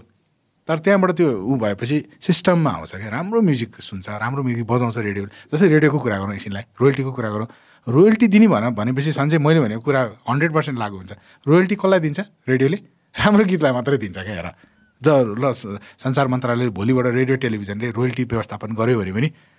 अनि तिमी मान्छौ तिमीले रेडियोले सबै गीतलाई रोयल्टी दिन्छ उसले फिल्टर गर्छ आफै यो झम्पाट गीतहरूलाई नदेऊ मुख छाडा गीतलाई नदेऊ राम्रो लाई दिउन भने उसले राम्रो राम्रो स्रष्टालाई मात्रै दिन्छ यसमा चाहिँ मेरो तर्क चाहिँ के छ भने यसमा चाहिँ होइन गीत भनेको हरेक किसिमको गीत हुनुपर्छ मलाई हरेक किसिमको गीत मनपर्छ विदेशी गीत कुनै गीतमा एडिटको हिसाबले रेडियो एडिट भनेर आउँछ त्यसमा उसको फ्रिडम हो उसले जसरी गाउन चाहन्छ उसले गाउन त पाउनुपर्छ यसमा चाहिँ मेरो थट चाहिँ यसमा चाहिँ होइन my 2 cents on this is कोही व्यक्तिले बसेर गीत गाउँदैछ नेपाली होस् विदेशी होस् जोसुकै होस् गीत गाउँदैछ भने एटलिस्ट यहाँ बसेर गीत गाउँछ गीत गाउनु त पाउनु पऱ्यो उसले उसको लिरिक्स उसले जे लेख्छ त्यो उसकोमा हो त्यो भर त उसकोमा हो नि त नि होइन उसले जसरी सुकै लेखोस् होइन बजाउने नबजाउने सुन्ने नसुन्ने त त्यो चोइस त एउटा त मान्छेकोमा त छ नि त नि होइन हामीसँग एउटा गजबको कुरा के छ भन्दाखेरि प्ले अथवा पज त्यो एउटा त पाउनु पऱ्यो नि त नि होइन हो तर यस्तो तर विदेशको कुरा गर्दाखेरि तिम्रो विदेशको जुन शब्दहरू तिमीले भन्यौ नि सेन्सर भएर आउँछ त्यो हाम्रो सभ्यता होइन नि त हामी बोली पछि अपशब्द हालेर बोल्न सक्दैनौँ नि त जुन उनीहरूले बोलिरहेको हुन्छ हाम्रो समाज हाम्रो यहाँको पालन पोषण नै अर्कै प्रकारको पूर्वीय सभ्यताको अर्कै प्रकारको निर्माण छ नि त होइन त्यहाँ हे यु ड्याड भन्छ बाउको नाम जोन भन्छ तर हामी ए भक्त भन्दैनौँ नि त बुवा हजुर आइसियोस् नै भन्छौँ अहिले पनि भने जस्तै रेकर्डिङ जसले पनि गर्न पायो के तर त्यो बद्ने कि नबद्ने भन्ने कुरा आयो नि त मैले भन्नु खोजेको त्यो हो स्पेसली राष्ट्रिय मिडियाहरूबाट राष्ट्रिय मिडिया भनौँ न जस्तै मैले अस्ति भने हेर्दै आजभोलि प्राय यङ्गर जेनेरेसनको बच्चाहरूले चाहिँ त्यो गीत कपी गरेर मुख छाडेर पाउँछु क्या हामी कहाँ जाँदैछौँ अब त्यो चिज पनि त राम्रो तरिकाले जान त सक्छ होला नि त म्युजिकको कुनै पनि जनरमा हुनु कुनै पनि जनर गर्न पायो मैले भने आधुनिक मात्रै राम्रो होइन आधुनिकको पनि विकृति छ नि त सुरे नभएको मान्छेले गाइरहेछ होइन हामीले कस्तो हुन्छ नि फेरि एउटा कस्तो हुन्छ भने तिम्रो बेसुरा गीत सुनिरहने बानी परेपछि तिम्रो कानै फ्ल्याट भएर जान्छ अथवा सार्प भएर जान्छ क्या श्रोतालाई गायक त आफूले मैले झुर गीत गाउँदै भने मैले श्रोता पनि बिगारिरहेको हुन्छु क्या अननोइङली त्यो भनेको हामीले यस्तो प्रकारको गीत गर्नु पऱ्यो जो चाहिँ हामी निर्धको रूपमा चाहिँ परिवारसँग बसेर पनि सुन्न सक्छौँ होइन र पाएँ मैले जे पाएँ त्यो पनि गरेँ नि एउटा तर त्यो जे पाएँ थियो मैले गरेको चिजले राष्ट्रिय मिडियाबाट र समाजमा त्यसले इम्प्याक्ट जस्तै होइन फर इक्जाम्पल चलचित्र विकास बोर्डकै कुरा गरौँ न फिल्म त DEF ग्रेडको पनि बनिरहेछ नि कस्तो कस्तो फिल्महरू अब नाम किन लिउँ होइन सबैले A ग्रेडको मुभी मात्रै बनाइरहेछ त तिनीहरू पनि सेन्सर भइरहेछ तिनीहरू पनि पोस्टर देखिन्छ त बाटोमा हिँड्दाखेरि वैशाख 30बाट यो फिल्म भन्छ कोही को स्टार पनि थाहा छैन कोही पनि थाहा छैन तर तिनीहरूको भ्यालु नै छैन हेर न त्यो आफै आउँछ कहिले आयो कहिले गयो थाहा पनि छैन त्यसको को हो के हो कति उठ्यो केही त्यसको चर्चा पनि हुँदैन न्युज पनि भन्दैन तर भन्ने भनेको त राम्रो फिल्महरू मेकरहरू 10 मेकरहरू त होला नि सो यसमा दाइले भन्नु खोजेको कुरामा चाहिँ यसमा चाहिँ ग्रेडिङ होइन अथवा पिजी अथवा 18+ ग्रेडिङ अथवा ग्रेडिङ पिजी हो अथवा 18+ हो अथवा 21 ओभर होला होइन त्यो हिसाबको हो त्यसले त त्यो त बोर्डले गर्छ नि त सङ्गीत विकास म्युजिकमा पनि त्यो भइदियो भने जस्तै त्यो ग्रेडिङ भइदियो भने चाहिँ त्यो सुन्यो त त्यसो सुन्ने जमात त्यही जमात हुन्छ त्यस्तै जमात हुन्छ तर अहिले त अब हामीले जस्तो पाएँ त्यस्तो गर्दाखेरि मैले भने नि मेरो छोराले मुख छाडेर मैले फिल गरेर आउँछु क्या त त्यो त राम्रो हिसाबमा कता लगिरहेछ म्युजिक जस्तै भन्न खोजेको कुरा चाहिँ अब त्यो उसले सुन्ने एक्सेसमा चाहिँ उसले त्यो गीतहरू सुन्नको लागि चाहिँ उसलाई गाइडेड गरिदियो अथवा तिमीले भन्यौ नि अघि नै भने जस्तो के अरे ग्रेडिङ गरिदियो भने त त्यो सुन्दैन अथवा त्यो इजिली अहिले त इजिली एक्सेसमा एउटा बच्चाले सबभन्दा सिकिरहेकै मुख छाड्नु अहिले पेरेन्टियल गाइडेन्सको कुरा आयो एक्ज्याक्टली अब आउने नयाँ रियालिटी सोमा चाहिँ हजुरको धार चाहिँ कस्तो छ त by the way reality show कहिले आउँदैछ हाम्रो जेठ रियालिटी सो चाहिँ कुरा गर्नु मिल्छ नि यसको सेकेन्ड विकबाट हाम्रो आउँदैछ एकचुअली हामी वासरुम प्लिज क्यारी अन जस्तै अघिनको कुरामा चाहिँ हजुरले एउटा कस्तो गजब कुरा गर्नुभएको थियो भन्दा सुन र पित्तलको कुरा गरेको थियौँ नि हामीले होइन त्यो डिफ्रेन्सिएट गर्नेमा क्या जस्तै रियालिटी सोमा चाहिँ हजुरको थट प्रोसेस चाहिँ के छ लाइक अहिलेको रियालिटी सोहरूको थट प्रोसेस चाहिँ के छ लाइक अनेस्टली अहिले जति रियालिटी सोजहरू छन् नि होइन what do you think of it र अब आउने नयाँ रियालिटी सोमा चाहिँ how is it going to be different अब अहिले हामीले गरिरहेको भनेको चाहिँ अब भनौँ न हेरिरहेको भनेको चाहिँ एउटा फर्मेटमा बसेको सोहरू हो होइन फ्रेन्चाइज सो जो अलरेडी मैले अघि भनेँ नि यो पनि त्यहीमा लागु हुन्छ मैले अघि फ्लाइओभरको इक्जाम्पल दिएको थिएँ नि त्यो ठ्याक्कै विदेशीहरूले गर्यो जस्तै खास त फर्स्ट भन्ने हो भने त अब समजित बास्कोटा सरले त्यहाँ भनिरहेछ छ प्रतिभाको डबल हो रे के संसारमै सबभन्दा फर्स्ट रियालिटी सो होइन अब त्यही हो विदेशीहरूले हाम्रै चिज लगेर प्याक गरेर हामीलाई खानिदिन्छन् होइन अवतार भन्ने फिल्म हेरौँ जेम्स क्यामरनले बनाएको फिल्म त्यो अवतार भनेको 10 अवतारबाट बनाउनु भएको हो होइन अब निलो 2 3 नै 3 पनि भइसक्यो अब निलो मान्छे भनेको कम्प्लिट निलो मान्छे भनेको कृष्ण भगवान् हो कृष्ण भगवान् उहाँले भनेपछि महाभारतबाट लिनुभयो महाभारत पढ्नुभयो जेम्स क्यामरुनले अब त्यो बाँदर सेना छ त्यो 4 औँला पुच्छर लामो भएको त्यो बालीको सेना हो बाँदर सेना रामायणबाट लिनुभयो त्यही चिज हामीलाई पस्किनु भयो संसारको अहिले 2.3 बिलियन कति हो संसारको अहिले ब्लकबस्टर अहिलेसम्मको मुभी जसले पैसा कमाउन त्यो ब्रेकै गर्न सकेको छैन 2.3 गेस कति बिलियन छ है हेर त if I am not wrong जेम्सको त्यो अवतार फर्स्ट भनेपछि हाम्रो जे पनि चिज उहाँ जान्छ कि त्यसपछि आउँछ यता योगा भएर आउँछ क्या 2.84 बिलियन रहेछ हो र dang that's a lot of money है 2.3 भने मैले हैन अझै 84 मिलियन रहेछ हैन धेरै नै पैसा हो त्यो बिलियन ए सरी बिलियन हैन हामीले रियालिटी शोको कुरा अनि मैले त्यही भन्न खोजेको छु अनि मैले भनेको चाहिँ जुन आयो नि त त्यो त फर्मेट कम्प्लिट फ्रीमेन्टलको हैन सिमन फुलरको त्यो हाम्रै कन्सेप्टहरू हो क्या हामीले नै गाउने हामीले नै डबलीहरूमा गाउँदै हिँड्ने प्र्याक्टिस गर्ने कम्पिटिसन गर्ने उनीहरूले त्यो चिजलाई क्यास गर्यो फर्मेट बनायो प्रोग्रामको एउटा स्टाइल बनायो त्यही हामीले किन्नु परिरहेछ भनेपछि त्यो एउटा स्टाइलमा बसेको एउटा फर्मेटमा बसेको जहाँ धेरै बोल्नु पनि मिल्दैन यति बोल्नुपर्ने भन्ने हुँदो रहेछ कि हामी पनि एउटा प्रोग्राम जाँदा हुँदा यो त एडिट गर्नुपर्छ हामीले त कमेन्ट गर्नु पनि नमिल्दो रहेछ किनभने किन कमेन्ट गरे भन्दो रहेछ तैँले यहाँ ल्याएपछि राम्रै हुनु मान्छे ल्याउनु पर्थ्यो त्यसले कमेन्ट त गर्नै मिल्दैन नि भन्ने टाइपको हुँदो रहेछ एउटा फर्मेट त होइन हामीलाई अप्ठ्यारो पनि परेको थियो त्यसमा तर वेराज हाम्रो सो भनेको हाम्रो कम्प्लिट आफ्नो क्रिएसन गरेको सो हो जति पनि यो रियालिटी सोहरूमा गएर एउटा टाइटल जित्न नसकेको या राम्रो गाउँदै पनि बाहिरिनु परेको किनभने गाउने त्यो मुड धेरै अनुसार हुन्छ मैले जहाँ पनि भनिरहेको हुन्छु एउटै गीत मैले 10 ठाउँमा गाएँ भने 10वटा मुडमा गाउँछु मैले लाइटिङ होला त्यहाँको एम्बियन्स होला मेरो मुड होला मेरो हेल्थ होला अडियन्सको मसँगको होला इन्टरेक्सन होला मैले त्यही एउटै गीत मुटु जलेर 10 ठाउँमा गाएँ भने 10वटा मुडमा गाइरहेको हुन्छु रुममा मैले बसेर अर्कै गाएर होला बाथरुमभित्र अर्कै गाएर होला त्यो मुड त्यो एकदम त्यसले गर्दा त्यो केटाले कस्तो गायो त त्यहाँ ऊ कुन मुडमा थियो राम्रो गाएर पनि ऊ आउट भएको हुनसक्छ नि त टाइटल त्यस्तोहरूको लागि चाहिँ हामीले ग्राब गरेर ल फेरि तँलाई एकचोटि चान्स है त भनेर 25 जना जस्तो सबैजना रियालिटी सोमा भाग लिएकैहरू त्यो नै हुनुपर्ने एउटा फर्मेट जस्तो छ त्यतिको हामीले अडिसन लिन पाउँदैनौँ सिधै आएर अडिसन दिएर म गीत गाउँछु भन्ने होइन त्यो पहिलाको प्रिभियसका रियालिटी सोमा टप 10मा परेर राम्रो प्रतिभा देखाएको रिनाउन्डहरू फेरि जसको लागि भोटिङहरू आउँथ्यो चिनिसकेका विनर र फर्स्ट रनर पनि आउनु पाउँछ कि क्या हो है पाउँछ विनर बाहेक ओके 25 जना चाहिँ छानिसक्नु भएको छैन 25 जना अनि त्यसपछि अब उनीहरूलाई चाहिँ हामीले अब सिधै उनीहरूको गाला राउन्ड हुन्छ स्टार्ट उनीहरूको पहिला इन्ट्रोडक्सन हुन्छ त्यसो गाला राउन्डमा हामी गइहाल्छौँ ओके अनि सिधै त्यसको मतलब चाहिँ त्यो पनि जाने भने हुन्छ त्यो चाहिँ ब्याटल अफ स्टार भने चाहिँ त्यही हो उनीहरू अलरेडी स्टार उनीहरू गाएर कुनै न कुनै रियालिटी सोमा गाएर चाहिँ नि उनीहरूले आफ्नो नाम अथवा मैले गाउन सक्छु भन्ने क्षमता देखाइसकेका प्रतिभाहरू हुन् उनीहरू बिचको चाहिँ यो चाहिँ साङ्गीतिक भिडन्त हो सो हजुर दाई सञ्जय दाई हुनुहुन्छ अनि त्यसपछि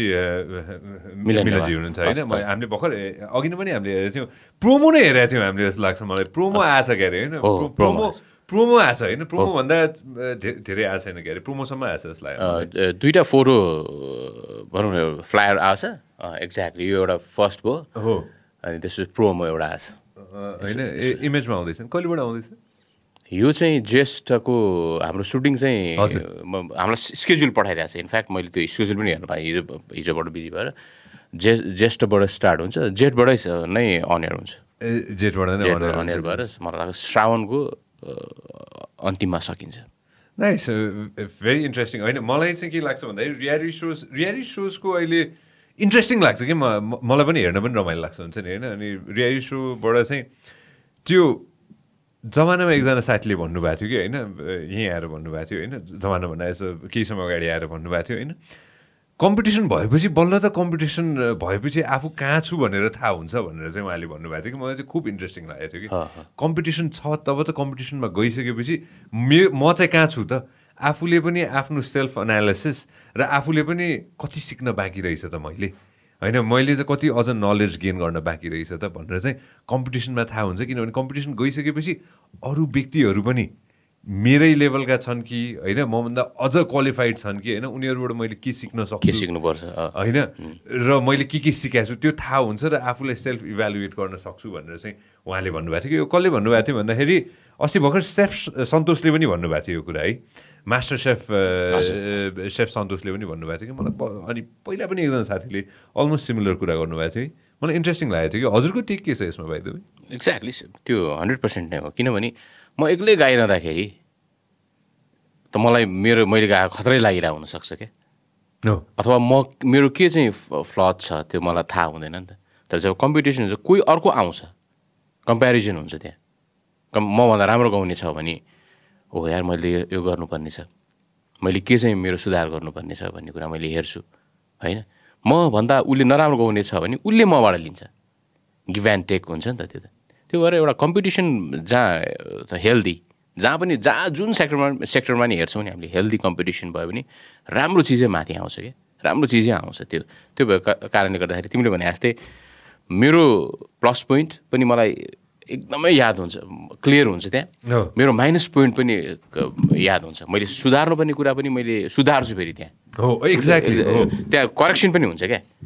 त्यो मतलब फ्लज अथवा फल्ट मात्रै थाहा पाउने होइन कि इमिडिएटली करेक्सन पनि, ए यार अर्को हप्ता त म यो गर्छु, करेक्सन गर्छु। त्यसले गर्दाखेरि आफूले पनि सेल्फ ग्रुम गर्दै पनि लाने। एकदम त्यो कम्पिटिसन भयो भने मलाई लाग्छ एकदमै राम्रो चिजहरू मात्रै बाहिर आउँछ। होइन पहिला पनि त रेडियो नेपालमा गएर नै गीत गाउनु पर्थ्यो नि होइन, ठुलो कम्पिटिसनबाटै जानुपर्छ नि बुवा कुरा गर्दाखेरि पनि होइन। त्यतिखेर हामी कम्पिटिसनको कुरा गर्दैछौँ कि होइन, कम्पिटिसनको अधिराज्यव्यापी सङ्गीत सम्मेलन हुन्थ्यो नि त त्यति बेला पनि होइन। इनफ्याक्ट सत्यमा पनि त्यहीँबाट रेडियो नेपालको चैत्र 20 भनेपछि अधिराज्यव्यापी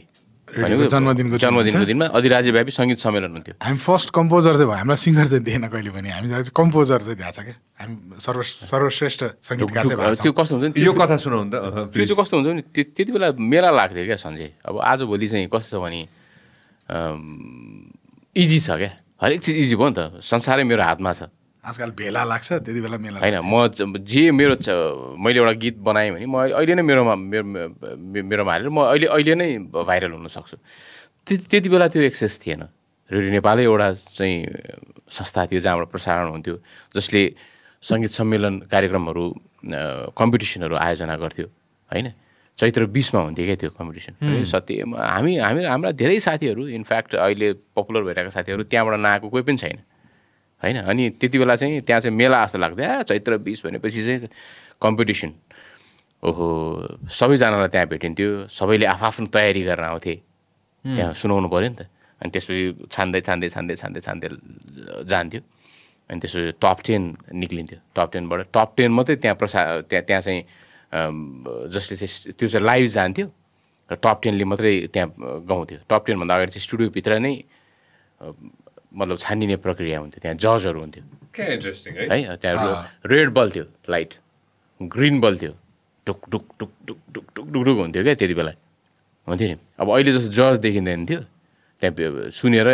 इन्टरनल जजमेन्ट भइरहेको हुन्थ्यो, त्यहाँ वरिष्ठ व्यक्तित्वहरूले नै गर्नुहुन्थ्यो। अनि त्यो त्यही त मैले अहिले भने त्यो कम्पिटिसन त उहाँ भनौँ न 7 साल रेडियो त्यति बेला दिनु भएको रहेछ त हाम्रो सबभन्दा त। त्यो अघि म सम्झिँदा सरको कुरा यो त रेडियोले गराएर रहेछ त कम्पिटिसनको जज अझ अगाडि 7 साल पछि त हो नि होइन रेडियोको कम्पिटिसन हुँदै जान्छ प्रजातन्त्र पछि नि। त्यसमा चाहिँ अब अनि त्यो यस्तो गर्व हुन्थ्यो कि त्यहाँ गाउन पाउनु, त्यहाँ चाहिँ हिरो हुन्थ्यो क्या आजभोलि त्यस्तो छैन। माइक्रोफोनले भोइस सुकाइदिन्थ्यो किन माइक्रोफोनमा म्याग्नेट हुन्छ त्यो सोनीको ओरिजिनल थियो जापानिज। मैले अघि भनेको कुरा त्यही हो क्या सञ्जय। अनि त्यसमा पनि तिमीले भन्यो नि इजिली जस्तो भोइस टेस्ट हुन्थ्यो त्यति बेला, कम्पिटिसन त छुट्यो भयो, भोइस टेस्ट भन्ने हुन्थ्यो। भोइस टेस्टको चाहिँ नातिकारी शिवशङ्कर अङ्कलहरूले भोइस त्यो जजमेन्ट गर्नुहुन्थ्यो, 3वटा डिफ्रेन्ट तालमा गाउनुपर्ने हुन्थ्यो कि। जस्तै मैले गाएँ सत्यमा पनि भोइस टेस्ट दिएर आएको रेड नेपालमा, अनि त्यो तालको 3टा ताल कम्प्लिकेटेड बिटमा गाउनै पर्थ्यो। त्यो कम्प्लिकेटेड बिट त मैले तयारी गर्नु पऱ्यो, त्यसको लागि त मैले पहिले केही स्टडी त गर्नु पऱ्यो नि। अनि एउटा मलाई के लाग्छ भने सञ्जय, तिमी सञ्चार कर्ममा छौ, हामी गायन कर्ममा छौँ, कोही अब अघि हामीले सेफको कुरा गऱ्यौँ, कोही चाहिँ बिजनेस पर्सन होला। तिमीले तिम्रो प्रोफेसनमा को बारेमा अथवा मैले मेरो प्रोफेसनको बारेमा अनेस्टली 10 मिनट बोल्न सक्नुपर्छ क्या। त्यति नलेज त हुनुपर्छ नि सामान्य। सङ्गीतको म विद्यार्थी हुँ, सङ्गीतको एटलिस्ट 5 मिनट चाहिँ मैले तिमीलाई जस्तै तिमीले अघि हामी अफेयर पनि कुरा गर्ने रोयल्टी के हो दाइ भनेर सोध्यौ, अथवा सङ्गीतै के हो भनेर तिमीले मलाई सोध्यौ भने पनि मैले तिमी एउटा एकजना मान्छेले भन्नुहुन्थ्यो कि एउटा जस्तै कुनै एउटा राजनेताको इन्टरभ्यू आइरहेछ, पोलिटिसियनको। मलाई नेता सपोज मानौँ, मलाई नेपालको राजनैतिक परिवेशसँग केही पनि मतलब छैन, नेपालको इक्जाम्पल नि त्यो जहाँ पनि लागु हुनसक्छ। कुनै एउटा नेताको इन्टरभ्यू आइरहेछ, मलाई पोलिटिक्ससँग केही पनि मतलब छैन अरे मानौँ, र मैले यसो च्यानल चेन्ज गर्दै जाँदाखेरि मैले त्यो नेताको इन्टरभ्यू आइरहेछ अरे। त्यो नेताले 5 मिनट 10 मिनट बोलेको 5 मिनट बोलेको चिजबाट म सामान्य पोलिटिक्स नबुझ्ने दर्शकले नेपालको राजनीतिक सिनेरियोको बारेमा 2% भयो भने यस्तो भइरहेको रहेछ भनेर ज्ञान लिन त सक्नुपर्छ नि त। त्यति त त्यो नलेज त त्यो पोलिटिसियनमा हुनु पऱ्यो नि। उसले दिएको अन्तर्वार्ता हेरेर एउटा सामान्य व्यक्तिले यो भइरहेछ, देशमा चाहिँ यस्तो भइरहेछ, अहिले अर्थतन्त्रमा यो भइरहेछ, अहिले चाहिँ नि सामाजिक रूपमा यो भइरहेछ, अहिले यो ठाउँबाट यो उठ्या रहेछ, अथवा केही भने जस्तै म्युजिकको पनि त्यो हो। तिमीले मेरो इन्टरभ्यू हेऱ्यौ, तिमीलाई म्युजिकको केही पनि nothing to do with music होइन। मैले एउटा अन्तर्वार्ता दिँदाखेरि 5 मिनटमा मैले मेरो क्षेत्रको बारेमा भन्दाखेरि मैले केही तिमीलाई जानकारी दिन सकिनँ भने चाहिँ म सङ्गीत कर्ममा आफ्नो कर्ममा लागेको कुनै पनि औचित्य हुँदैन। मैले मिडियाको तिम्रो इन्टरभ्यू सुनिरहेको छु, मैले तिम्रो इन्टरभ्यू सुन्दाखेरि सञ्चार कर्ममा यो भइरहेछ भनेर तिम्रो 5 मिनटको बोलाइले तिमीले माइकको बारेमा भन्न सक्नु पऱ्यो नि त, हेडफोनको बारेमा भन्न सक्नु पऱ्यो नि त। जस्तै अहिले हामीले स्योरको माइक्रोफोनमा इन्टरभ्यू दिइरहेको छौँ, स्योरको माइकको कतिवटा प्रकार छ नि त होइन। कुनै SM58 होला, 58ले के गर्छ, 57ले के गर्छ, त्यति भन्न सक्ने हो। यो चिज चाहिँ भोइस टेस्टमा थाहा हुन्थ्यो क्या। म पहिले गाउन जाँदैछु त एटलिस्ट मलाई 3टा ताल त मैले लर्न बाई हार्ट गरेर भए पनि जानु पऱ्यो क्या। भनेपछि 7/8 भने यो रहेछ, 5/8 भने यो रहेछ होइन, 4/16 भने यो रहेछ, 3/4 भने यो रहेछ भन्ने कुरा मलाई थाहा भयो। यसमा चाहिँ के रहेछ भन्दाखेरि चाहिँ अहिलेको जमानासँग पनि टाइम चेन्ज हुँदो रहेछ कि त होइन। हुन्छ जुन हामीलाई छर्लङ्गै थाहा भएको कुरा हो नि त नि होइन यो होइन। एउटा इक्जाम्पल मलाई कसको लाग्छ भन्दाखेरि जस्टिन बिबर क्या। संसारको is one of the top highest paid. उसको एउटा म्युजिक बज्यो भने उसले एउटा लुगा लायो भने संसारले नै त्यही लुगा लाउँदो रहेछ होइन। अहिले अस्ति भर्खर मेरो भान्जाले एउटा सुनाउँदै थियो मलाई एउटा कुरा होइन। उसलाई सोसियल मिडियामा भेटेर रहेछ कि उसले चाहिँ ऊ चाहिँ कनेडियन होइन, उसले चाहिँ गीत बजाइरहेको रहेछ आफ्नो गिटारमा होइन, अनि युट्युबमा हालेर रहेछ उसले जमानामा। असर भन्ने एकजना music I believe Asar is a singer पनि हो, सँगसँगै चाहिँ उसको म्युजिक कम्पनी पनि छ आई बिलिभ, अरू अन्य धेरै कुरा पनि उसले गर्छ होइन। असरले देखाएर रहेछ, मन पराएर रहेछ, असरले टिपाएर रहेछ कि उसलाई होइन। टिपेर असरले अफकोर्स ग्रुमिङ गराएर सबै थोक गराइसकेपछि अहिले अब जस्टिन बिबर कहाँ जस्टिन बिबर होइन। ग्रुमिङ पनि एकदमै इम्पोर्टेन्ट छ जस्तो लाग्छ कि अहिले चाहिँ आएर चाहिँ स्पेसली 2022मा अहिले आएर चाहिँ ग्रुमिङ हजुरहरूलाई लाग्दैन ग्रुमिङ एकदम इम्पोर्टेन्ट छ अहिले सबैलाई कि एक लेभलको एउटा ग्रुमिङ त इम्पोर्टेन्ट छ नि होइन। ग्रुमिङ त एकदमै इम्पोर्टेन्ट छ नि, किनभने हामीले अहिले पनि रियालिटी सोमा सत्य र मैले जहाँ चाहिँ हामीले जजमेन्ट गर्दैछौँ त्यसमा चाहिँ सत्य र मेरो चाहिँ मेन्टोरिङ साथसाथै म्युजिकली ग्रुमिङ हामीले जे सक्छौँ त्यो हुन एकदम इम्पोर्टेन्ट। किन छ भने अब जस्तै हामी जजको कुर्सीमा बसेर तपाईँले गाएको भएन, तपाईँले राम्रो गाउनुभयो मात्रै भन्नु चाहिँ मेन्टोरिङ हो जस्तो मलाई लाग्दैन होइन। अब गा त भएन हरेक क्षेत्रमा, जस्तै जस्टिन जस्तो आएको थियो र उसको जसरी राख्यो, तर अहिले त्यस्तो छैन नि त। उसले हरेक चिजमा चाहिँ नि होइन आफूलाई ग्रुम गर्दै उसको ड्रेसअपको कुराहरू, उसले बोल्ने के अरे अन्तर्वार्ता दिने कुराहरू हुनसक्छ, उसले सिङ्गिङको हुन्छ, उसको के अरे कम्पोजिसनको कुराहरू हुनसक्छ। त्यो त एकदमै इम्पोर्टेन्ट छ यार। अहिले आएर एक्स what happened, everything okay? Everything okay होइन। अहिले आएर चाहिँ दाइहरूले भनेको कुरा होइन 100% होइन। अहिले आएर चाहिँ ल्याकिङ कुराहरू पनि धेरै छ, जुन कुरामा चाहिँ डेफिनेटली वर्क अन पनि गर्नुपर्छ होइन। आइएम सुपर एक्साइटेड, किनभने रियालिटी सोमा पनि त्यहाँबाट पनि धेरै थोक सिक्दो रहेछ क्या मान्छेले, हुन्छ नि होइन। त्यो चाहिँ मलाई पर्सनली लागेको कुरा हो, किनभने मेरै सानसाना भान्जा भान्जीहरूले आएर हुन्छ नि होइन, हेर्दाखेरि पनि मलाई हुन्छ नि, मैले दाइ यहाँबाट पिकअप गरेको थिएँ, दाइ मैले यो म्युजिक यहाँबाट सिकेको थिएँ, अथवा मैले यो लाउन यहाँबाट सिकेको थिएँ, यो देखाएको थिएँ भन्दाखेरि त्यो चाहिँ एकदम इम्पोर्टेन्ट रहेछ कि मलाई चाहिँ एटलिस्ट मलाई चाहिँ उनीहरूले सिकाउँछ कि त्यो कुरामा चाहिँ हुन्छ नि होइन। सबै थोक बदल्दैछ र त्यो अनुसार बदल्दै पनि हामी पनि त्यसलाई नै समेट्दै जान्छ हो नि। त्यो मलाई त के लाग्छ भने त्यो रियालिटी सोमा जुन हामीले जजमेन्ट गरेर आउँछौँ नि, त्यो हामीले आफ्नो जजमेन्ट गरेर आउँछौँ जस्तो लाग्छ है मलाई त। मैले कस्तो बोल्छु होइन, मैले त्यो म्युजिकलाई कसरी लिएँ, मेरो एयर टेक्निक कस्तो छ, मेरो अघि भने नि मेमोराइज, साइट होइन, एयर, धेरै कुरा हुन्छ नि त म्युजिकमा। मैले कसरी सुनेँ र मैले कसरी त्यसलाई इलाबोरेट गरेँ, मैले उसको कहाँ त्यो रङ राइट कहाँ कसरी, त्यो त अरूले हेरेर हुन्छ नि त। मैले राम्रै गर्छु भने त म सिन्सियर रहेछु नि त। मैले सिकेको म्युजिक सत्य पथमा रहेछु नि त। मैले राम्रो म्युजिक सिक्न पाएको रहेछु नि त। मैले रङ जजमेन्ट गरेँ भने त म रङ भएँ नि त, म नै झुर रहेछु नि त। म चाहिँ त्यो लाग्छ क्या मलाई चाहिँ, सत्य र स्वरूपको नै जजमेन्ट हो क्या यो, अरूको होइन क्या। त्यसै उनीहरूले त गायो आयो गाउँदै, उनीहरूलाई त कस्तो छ भने उसको हरेकको घरको लागि नारायण गोपाल हो, हरेक साथीभाइको लागि भक्तराज आचार्य हो क्या। जति चोट गाए वाह यार भक्तराज आचार्य जस्तै गायो होइन, 2 पेक गाएपछि साथीले उसलाई भक्तराज आचार्यको लेभलमा पुऱ्याइदिइहाल्छ, घरमा नारायण गोपाल भइहाल्छ, आफ्नो छोरा नारायण गोपालले भयो। तर जब मैदानमा आउँछ अनि गोपाल हो कि आचार्य हो भन्ने कुरा त अनि बल्ल थाहा हुन्छ नि त। अनि त्यो त हामीले भनिदिनुपर्छ। ऊ त एउटा अर्कै चिज बोकेर आएको हुन्छ नि त, साथीभाइ र फ्यामिलीको, अनि आफैमा एउटा फेरि अर्कै होला उसमा होइन। त्यो सबैमा हुन्छ, मोहम्मद रफी, किशोर कुमारवाला फेरि अर्को भित्र उसमा। त्यो चिज चाहिँ के 4वटा सिङ्गर बोकेर हुन्छ नि त उसले, नारायण गोपाल, भक्तराज आचार्य, मोहम्मद रफी अनि किशोर कुमार। त्यसमा चाहिँ तँ यो होस् है भन्ने कुरा त नै होस्, तैँले यो सुधार्नुपर्छ है, त धेरै माथि पुग्छस् भन्ने कुरा त भन्नु भने कम गाह्रो कुरा हो त, एकदम गाह्रो कुरा हो नि यार। त्यो फेरि हामीले राइट भएको भनेको छौँ कि रङ भनेको छौँ भनेर चाहिँ अरूले हामीले जज गरेर हुन्छ। हामीलाई दिग्गजहरू ल बुवाकै कुरा गर्नु त, बुवाले त हेरिरहेछ नि, बुवाले घरमा गाली खानु पर्दैन हामीले, ए साले तैँले त्यहाँ सुर नलायो होला नि लाग्यो भन्दिस्, त्यसो भन्छस् फटा कुरा गर्ने। बुवा त घरमा भइसिन्छ नि त, हामी त घर छिर्नुपर्छ नि त, फेस गर्नुपर्छ नि त बुवालाई। कमेन्ट गर्ने त दुर्गी बुवा त फेरि होइन पड्काइहाल्छिन्छ,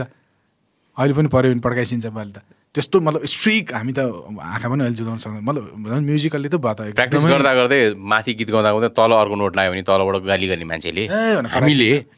रङ जजमेन्ट गऱ्यौँ। कुनैले एउटा राम्रो गाएको छैन, तिमीले राम्रो गाछौ भन्दा हामीले त सबभन्दा ठुलो कुरा त आफ्नो बुवालाई फेस गर्नु छ नि। होइन यो कुरामा पनि इट्स भेरी इन्ट्रेस्टिङ होइन। हामीले बात मार्दै गयो भने त बात कहिले पनि सकिँदैन जस्तो लाग्यो मलाई। It's such a pleasure. फेरि आउनुपर्छ, मार्दै गएन होइन, बात त मर्दैन, बाँचिरहन्छ, बात मार्दै जान्छ तर बाँचिरहन्छ, रक्त बीज। एउटा अचम्मको कुरा के भएको छ थाहा छ, दुई दाइहरूले म भन्नु है कस्तो हुँदो रहेछ भने, यो कुन चाहिँ नम्बरको पडकास्ट हो यो मलाई थाहा पनि छैन, 150-60 कति होला होइन। कस्तो हुँदो रहेछ भने कुरा गर्दै गइसकेपछि यसरी बसेर हामीले कुरा गर्न त मैले यसरी हजुरको टाइम पाउनु भनेको त्यो एकदम ठुलो कुरा हो क्या मेरो। त्यही भएर सञ्जयले मलाई भनेको थियो क्या 3 आवर्स चाहिँ मिनिमम लिएर आउनु भनेको चाहिँ म अहिले रियलाइज गर्दैछु क्या। 3 आवर्स भने हो नि त हामीले त मिनिमम पनि होइन। हो मेरो चाहिँ त्यो गेस्टलाई चाहिँ मैले आधा दिनै भने हुन्छु होइन। अनि के हुन्छ भन्दाखेरि चाहिँ मैले यसरी बसेर कहिले पनि त्यसरी मैले अहिले फेरि भने नि होइन, फेरि आउनुपर्छ है भनेर मैले अहिले यही नै मैले टाइम भने नि होइन। अब कहिले भनेर हामी पछि फिक्स गर्नुलाई तर आउनुपर्छ भनेर होइन, किनभने रमाइलो भएपछि होइन कुरा गर्दै गइसकेपछि टाइम बितेको पनि थाहा हुन्न होइन। एउटा अचम्मको कुरा के छ भने मैले यो अघि नै दाइको कुरा एड गर्दाखेरि चाहिँ कतिजनासँग बसेर कुरा गर्ने मौका पाएको छु कि म एकदम आई फिल ब्लेस्ड के यो कुरामा चाहिँ हुन्छ नि, किनभने पाउँदिनँ थियो होला मैले होइन जिन्दगीमा होइन, यो नगरेको भए। हजुरहरूको बोली पनि टिप्दो रहेछु कि मैले, कतिजनाको बोली मैले टिपे हुन्छु कि होइन, शब्दहरू हुन्छ नि होइन। दाइले आज कति शब्द भन्नुभएको छ, हजुरले कति शब्दहरू भन्नुभएको छ होइन, जुन शब्द मेरो पनि भयो कि त्यो, र त्यो एउटा त्यो कुन चाहिँ लिसनरले अहिले सुनिरहेछ होइन, त्यो उसको पनि भयो कि त्यो शब्द होइन, उसले पनि युज गर्छ त्यो शब्द कतै न कतै होइन, मैले पनि युज गर्छु होइन। अनि बात मार्ने कुरा पनि कतै न कतैबाट सुनेर आएर आएको। जस्तै चुम्बकसँग टाँसिँदा फलाम पनि चुम्बक हुन्छ क्या तिमीले फलामलाई चुम्बकसँग झिक्दियौ भने नि त्यो फलामले किल्लाहरू तान्छ अर्को फलाम तानिदिन्छ क्या अर्को फलाम तानिदिन्छ क्या गुलाम अली खान साहबको भान्से पनि एम्युज गरे हुन्छ भन्छौँ क्या हामी सुन्दा क्या भात पकाउँदा पकाउँदा ए यो नोटमा यो राख उसले त वर्षौँदेखि सुनेको छ नि त खान साहबलाई खाना बनाउँदा किचन रियाज रुमसँगै हुन्छ अनि उसले त्यो नोट कुन लागिरहेछ ऊ कानकोबाट अघि भने नि मैले हियरिङबाट उसले कानसेन भन्छौँ हामी गलाको तानसेन कानको पहले कानसेन बनो उसके बाद तानसेन बनो भन्छ नि होइन first you hear good music first you hear उसके बाद गाओ thank you very much man thank you very much for your time र अगेन फेरि पनि आउनुपर्छ फेरि पनि आउनुपर्छ होइन र thank you very much most welcome Sanjay मैले भने नि यस्तो रमाइलो यो जुन प्रकारले भनौँ न पिसाब रोकेर इन्टरभ्यू गर्ने भने त त्यो अर्को कुरा होइन त अहिले मलाई लाग्यो अरूतिर जाँदै नजाउँ भन्नु त्यस्तो रोकेर पनि एउटा गरेर फेरि यस्तो मजा आइरहेछ त्यो फ्ललेस टाइपको एउटा मनको कुराहरू क्या एकदम मजाले हामीले जुन कुरा गऱ्यौँ नि सम्मानको कुरा गऱ्यौँ होइन म्युजिकको अहिलेको मतलब सबै जुन एउटा भन्नै पर्ने कुराहरूमा चाहिँ सत्यताका साथ बोलेको कुराहरू चाहिँ मलाई लागेको चाहिँ सम्मान अनि अघि जुन म्युजिक छाडा बोल्ने कुरा रोयल्टीको कुराहरू स्पष्ट कुरा क्या हृदयबाट कुनै पनि त्यो ऊ छैन क्या हार्ड एन्ड फास्ट छैन त्यो कुराहरू गर्न यसरी मजाले आउँदैन क्या सञ्जय किनभने टाइम लिएर एकदम मजाले टाइमले उयो गरेर स्पोन्टेनिटी हिसाबमा कस्तो भने जुन आयो नि मजा आयो क्या यस्तो मैले अघि पनि भने त्यो एडहरू आउँछ गीत हुन्छ ल है बोल्दा बोल्दै टुङ्गिने होइन इनफ्याक्ट अन्तर्वार्ता नै जस्तो लागेन क्या मैले धेरै हामीले मजाले कुरा गरेर छौँ तिनजना दाजुभाइ कहीँबाट लुकेर क्यामेरा माइक पनि छ हामीसँग कतै लुकाइएको भन्ने जस्तो बाइ द वे जानु अगाडि दाइ सिरियसली 8 किलो भनेको एकदम धेरै हो है जोक होइन 8 किलो भनेको thumbs up to that seriously 8 kilo भने जोक यो सबैजनाले सोचिरहनु तर फेरि एउटा चिज थाहा छ टेलिभिजनमा र फोटोमा मलाई अहिले पनि मोटै देख्छ भने टिभीमा बढ्छ अरे कि त्यो मैले त्यो जमानामा नेपाली टेलिभिजनमा प्ले अन गर्दाखेरि मलाई डाइरेक्टरले भन्नुभएको थियो कि टिभीमा ठुलो देख्ने थियो अहिले पनि मेरो चाहिँ खास मलाई चाहिँ नि लाइभ भेटेको मान्छेहरू ओ यार कस्तो घटेको कसरी भनेर तिमीले सोधे जस्तो सोध्छन् होइन म त होइन मैले त है तर सञ्जयलाई म एउटा टिप्स दिन चाहन्छु प्लिज है एक हप्तामा एकदमै स्वरूप 8 भन्दा 16 किलो घटाउने उपाय छ तर तीनटा चिज चाहिँ छोड्नुपर्छ तिमीले के कुरा छोड्छौ भने यो हाम्रो श्रोतालाई पनि एउटा प्लिज ग्रेट एउटा टिप्स हुनसक्छ 1 2 3 भन्न त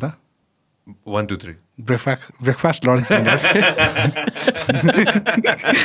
किलो घटै घट्छ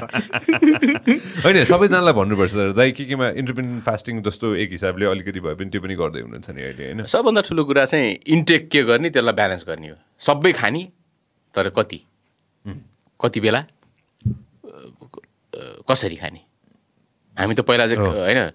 अघि भनेको कुरा फेरि यहाँ पनि लागु हुन्छ मैले भने नि सङ्गीत त्यो विकास बोर्डको कुरा गऱ्यौँ नि हामीले सबै आउँछ नि जिउले त सबै खान्छ नि खानामा सेन्सरसिप उहाँले कस्तो गजब कुरा गर्छ क्या तिम्रो एउटा सानो नाथे एउटा अङ्गको लागि पुरै शरीर सिरटु पैतालालाई दुःख दिन्छौ भनिन्छ क्या त्यो नाथे अङ्ग भने जिब्रो स्वादको लागि क्या कहाँ गएको छ चिल्लो बोसो भएको होइन भनेपछि सबै चिज अटाउँछ नि त यो गरेपछि त यसले खान्छ नि त तर अघि त्यही भने मैले भने सबै म्युजिक हो नि त तर कुन लिने कुन नलिने शरीरलाई एउटा भनाइ छ नि खानालाई औषधि खाए जस्तो गरेर खानुपर्छ कि थोरै खानालाई खाना जस्तो खायो भने औषधि चाहिँ खाना जस्तो खान पर्ने बनाइदिन्छ अरे क्या भनेको बुझ्यो नि औषधि चाहिँ खानालाई औषधि जस्तो थोरै खाने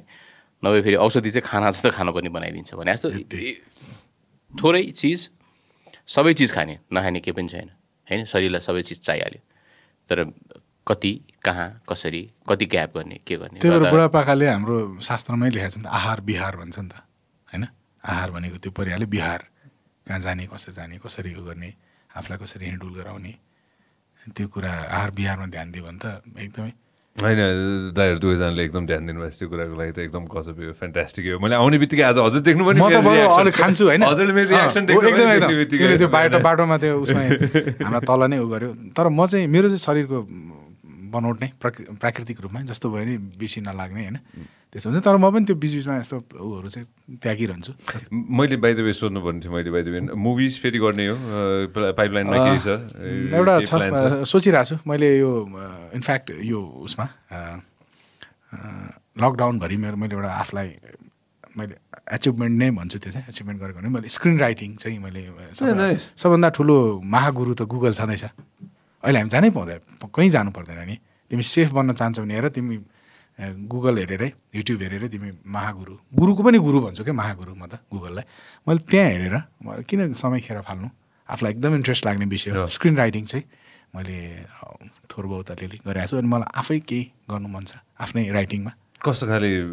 म डार्क ह्युमर नै गर्छु होला, किनभने मलाई के भयो भने सञ्जय सबैले भन्यो मैले 4वटा मुभी गरेँ तँ केमा ठिक छस् भन्ने कुरा पछि थाहा हुँदो रहेछ कि तैँले केलाई जस्टिस गर्न सक्छस् भन्ने कुरा सबैले मलाई भनेको थियो। अनि मलाई त्यही लाग्यो मेरो कप अफ टी चाहिँ डार्क ह्युमर नै हो। मेरो जुन आउँछ मैले जुन चिज ल्याउन सक्छु होइन, इभन डायलग डेलिभरीदेखि लिएर अघि भन्यौँ नि हामीले त्यो होइन मर्छ भने अब त्यो कसैले लिन्छ भन्यो नि हो, यस्तो कुराहरू चाहिँ मेरो निक्लिरहन्छ के त्यो चिज मैले यदि मुभीमा युज गर्न सकेँ भने र त्यो स्टोरी लाइनलाई मैले क्याच गर्न सकेँ भने मलाई सायद एकदम राम्रो हुन्थ्यो होला जस्तो लाग्छ। म किशोर कुमार दाको, किशोर दाले पनि त स्याड मुभी गरे हुन्थ्यो होला नि त, किन पढोसन हाफ टिकट होइन, किन उहाँले आफ्नो स्टाइलको मुभी गर्नुभयो क्या। म पनि त्यही नै रहेछु जस्तो लाग्छ क्या अहिले मलाई। जस्तै म चाहिँ के अरे एउटा भनौँ न आचार्य घरे बुवाको बायोपिक कर्कसमा गरेँ, कर्कस काइन्ड अफ डार्क ह्युमर थियो, डार्क थियो। जस्तै मैले 7.5 गरेँ एकदम स्याड, त्यो चाहिँ गरौँला होइन, त्यो नगर्ने भन्ने होइन। तर मेरो कप अफ टी चाहिँ अलिकति ह्युमर नै डार्क तर है त्यस्तो गऱ्यो भने चाहिँ मैले गर्छु भने हजुरले लेख्दै हुन्छ एउटा सानो कति 1-2 प्याराग्राफ मलाई पनि मेरो रोल पनि राख्नु ल त्यसमा। आफूलाई इन्सर्ट गर्नुपर्छ। तिमी एकदम राम्रो एक्टर हो किनभने मैले तिम्रो लागि प्लेब्याक गर्ने मौका पाएको छु यार। हो त है सफरमा होइन। मैले त्यो लकडाउनमा हेरेको थिएँ कि त्यो मुभी। ओहो यसले मलाई भने पनि थियो त्यो सञ्जय दामी एक्टिङ गर कि एक्ट सबभन्दा एउटा ठुलो तिम्रो त्यो एक्टिङ गरेको जस्तो लाग्दैन कि नेचुरल तिमीले अभिनय नै गरिरहेको छैनौ क्या। जस्तै हामी बाहिर बोल्दाखेरि जसरी भेट्दाखेरि बोल्छौ नि तिमीले बस त्यो कैद भइरहेछ क्या क्यामेरामा। यहाँ पनि त्यही हो त। तिमीले अभिनय छोड्नुहुन्न तिमीले होइन दाइ गर्ने हो दाइ यसरी म माग्छु नि फेरि यसरी। अनि मलाई चाहिँ यो चाहिँ एकजना दाजुले सिकाउनु भएको हो कि होइन, सिनेमामा चाहिँ कहिलेकाहीँ इन्ट्रेस्ट लाग्यो भने चाहिँ होइन एउटा रोल मागिदिइहाल्नुले केही फरक पर्दैन अरे कि होइन। लास्ट हामीले कोसँग मागेको थियौँ अरे एउटा मागेको थियो पडकास्टमै मागेको थियो, अर्को एउटा सिनेमा पनि छ दाइलाई म अफर भन्छु अहिले। दुईजना दाइहरूलाई thank you very much, more power to you होइन। र फेरि पनि आउनुपर्छ। Thank you. Sure. Anytime. Thank you very much, Sai. Thank you. All right, everybody. Thank you. If you love what we are doing, make sure that you subscribe and turn on notifications.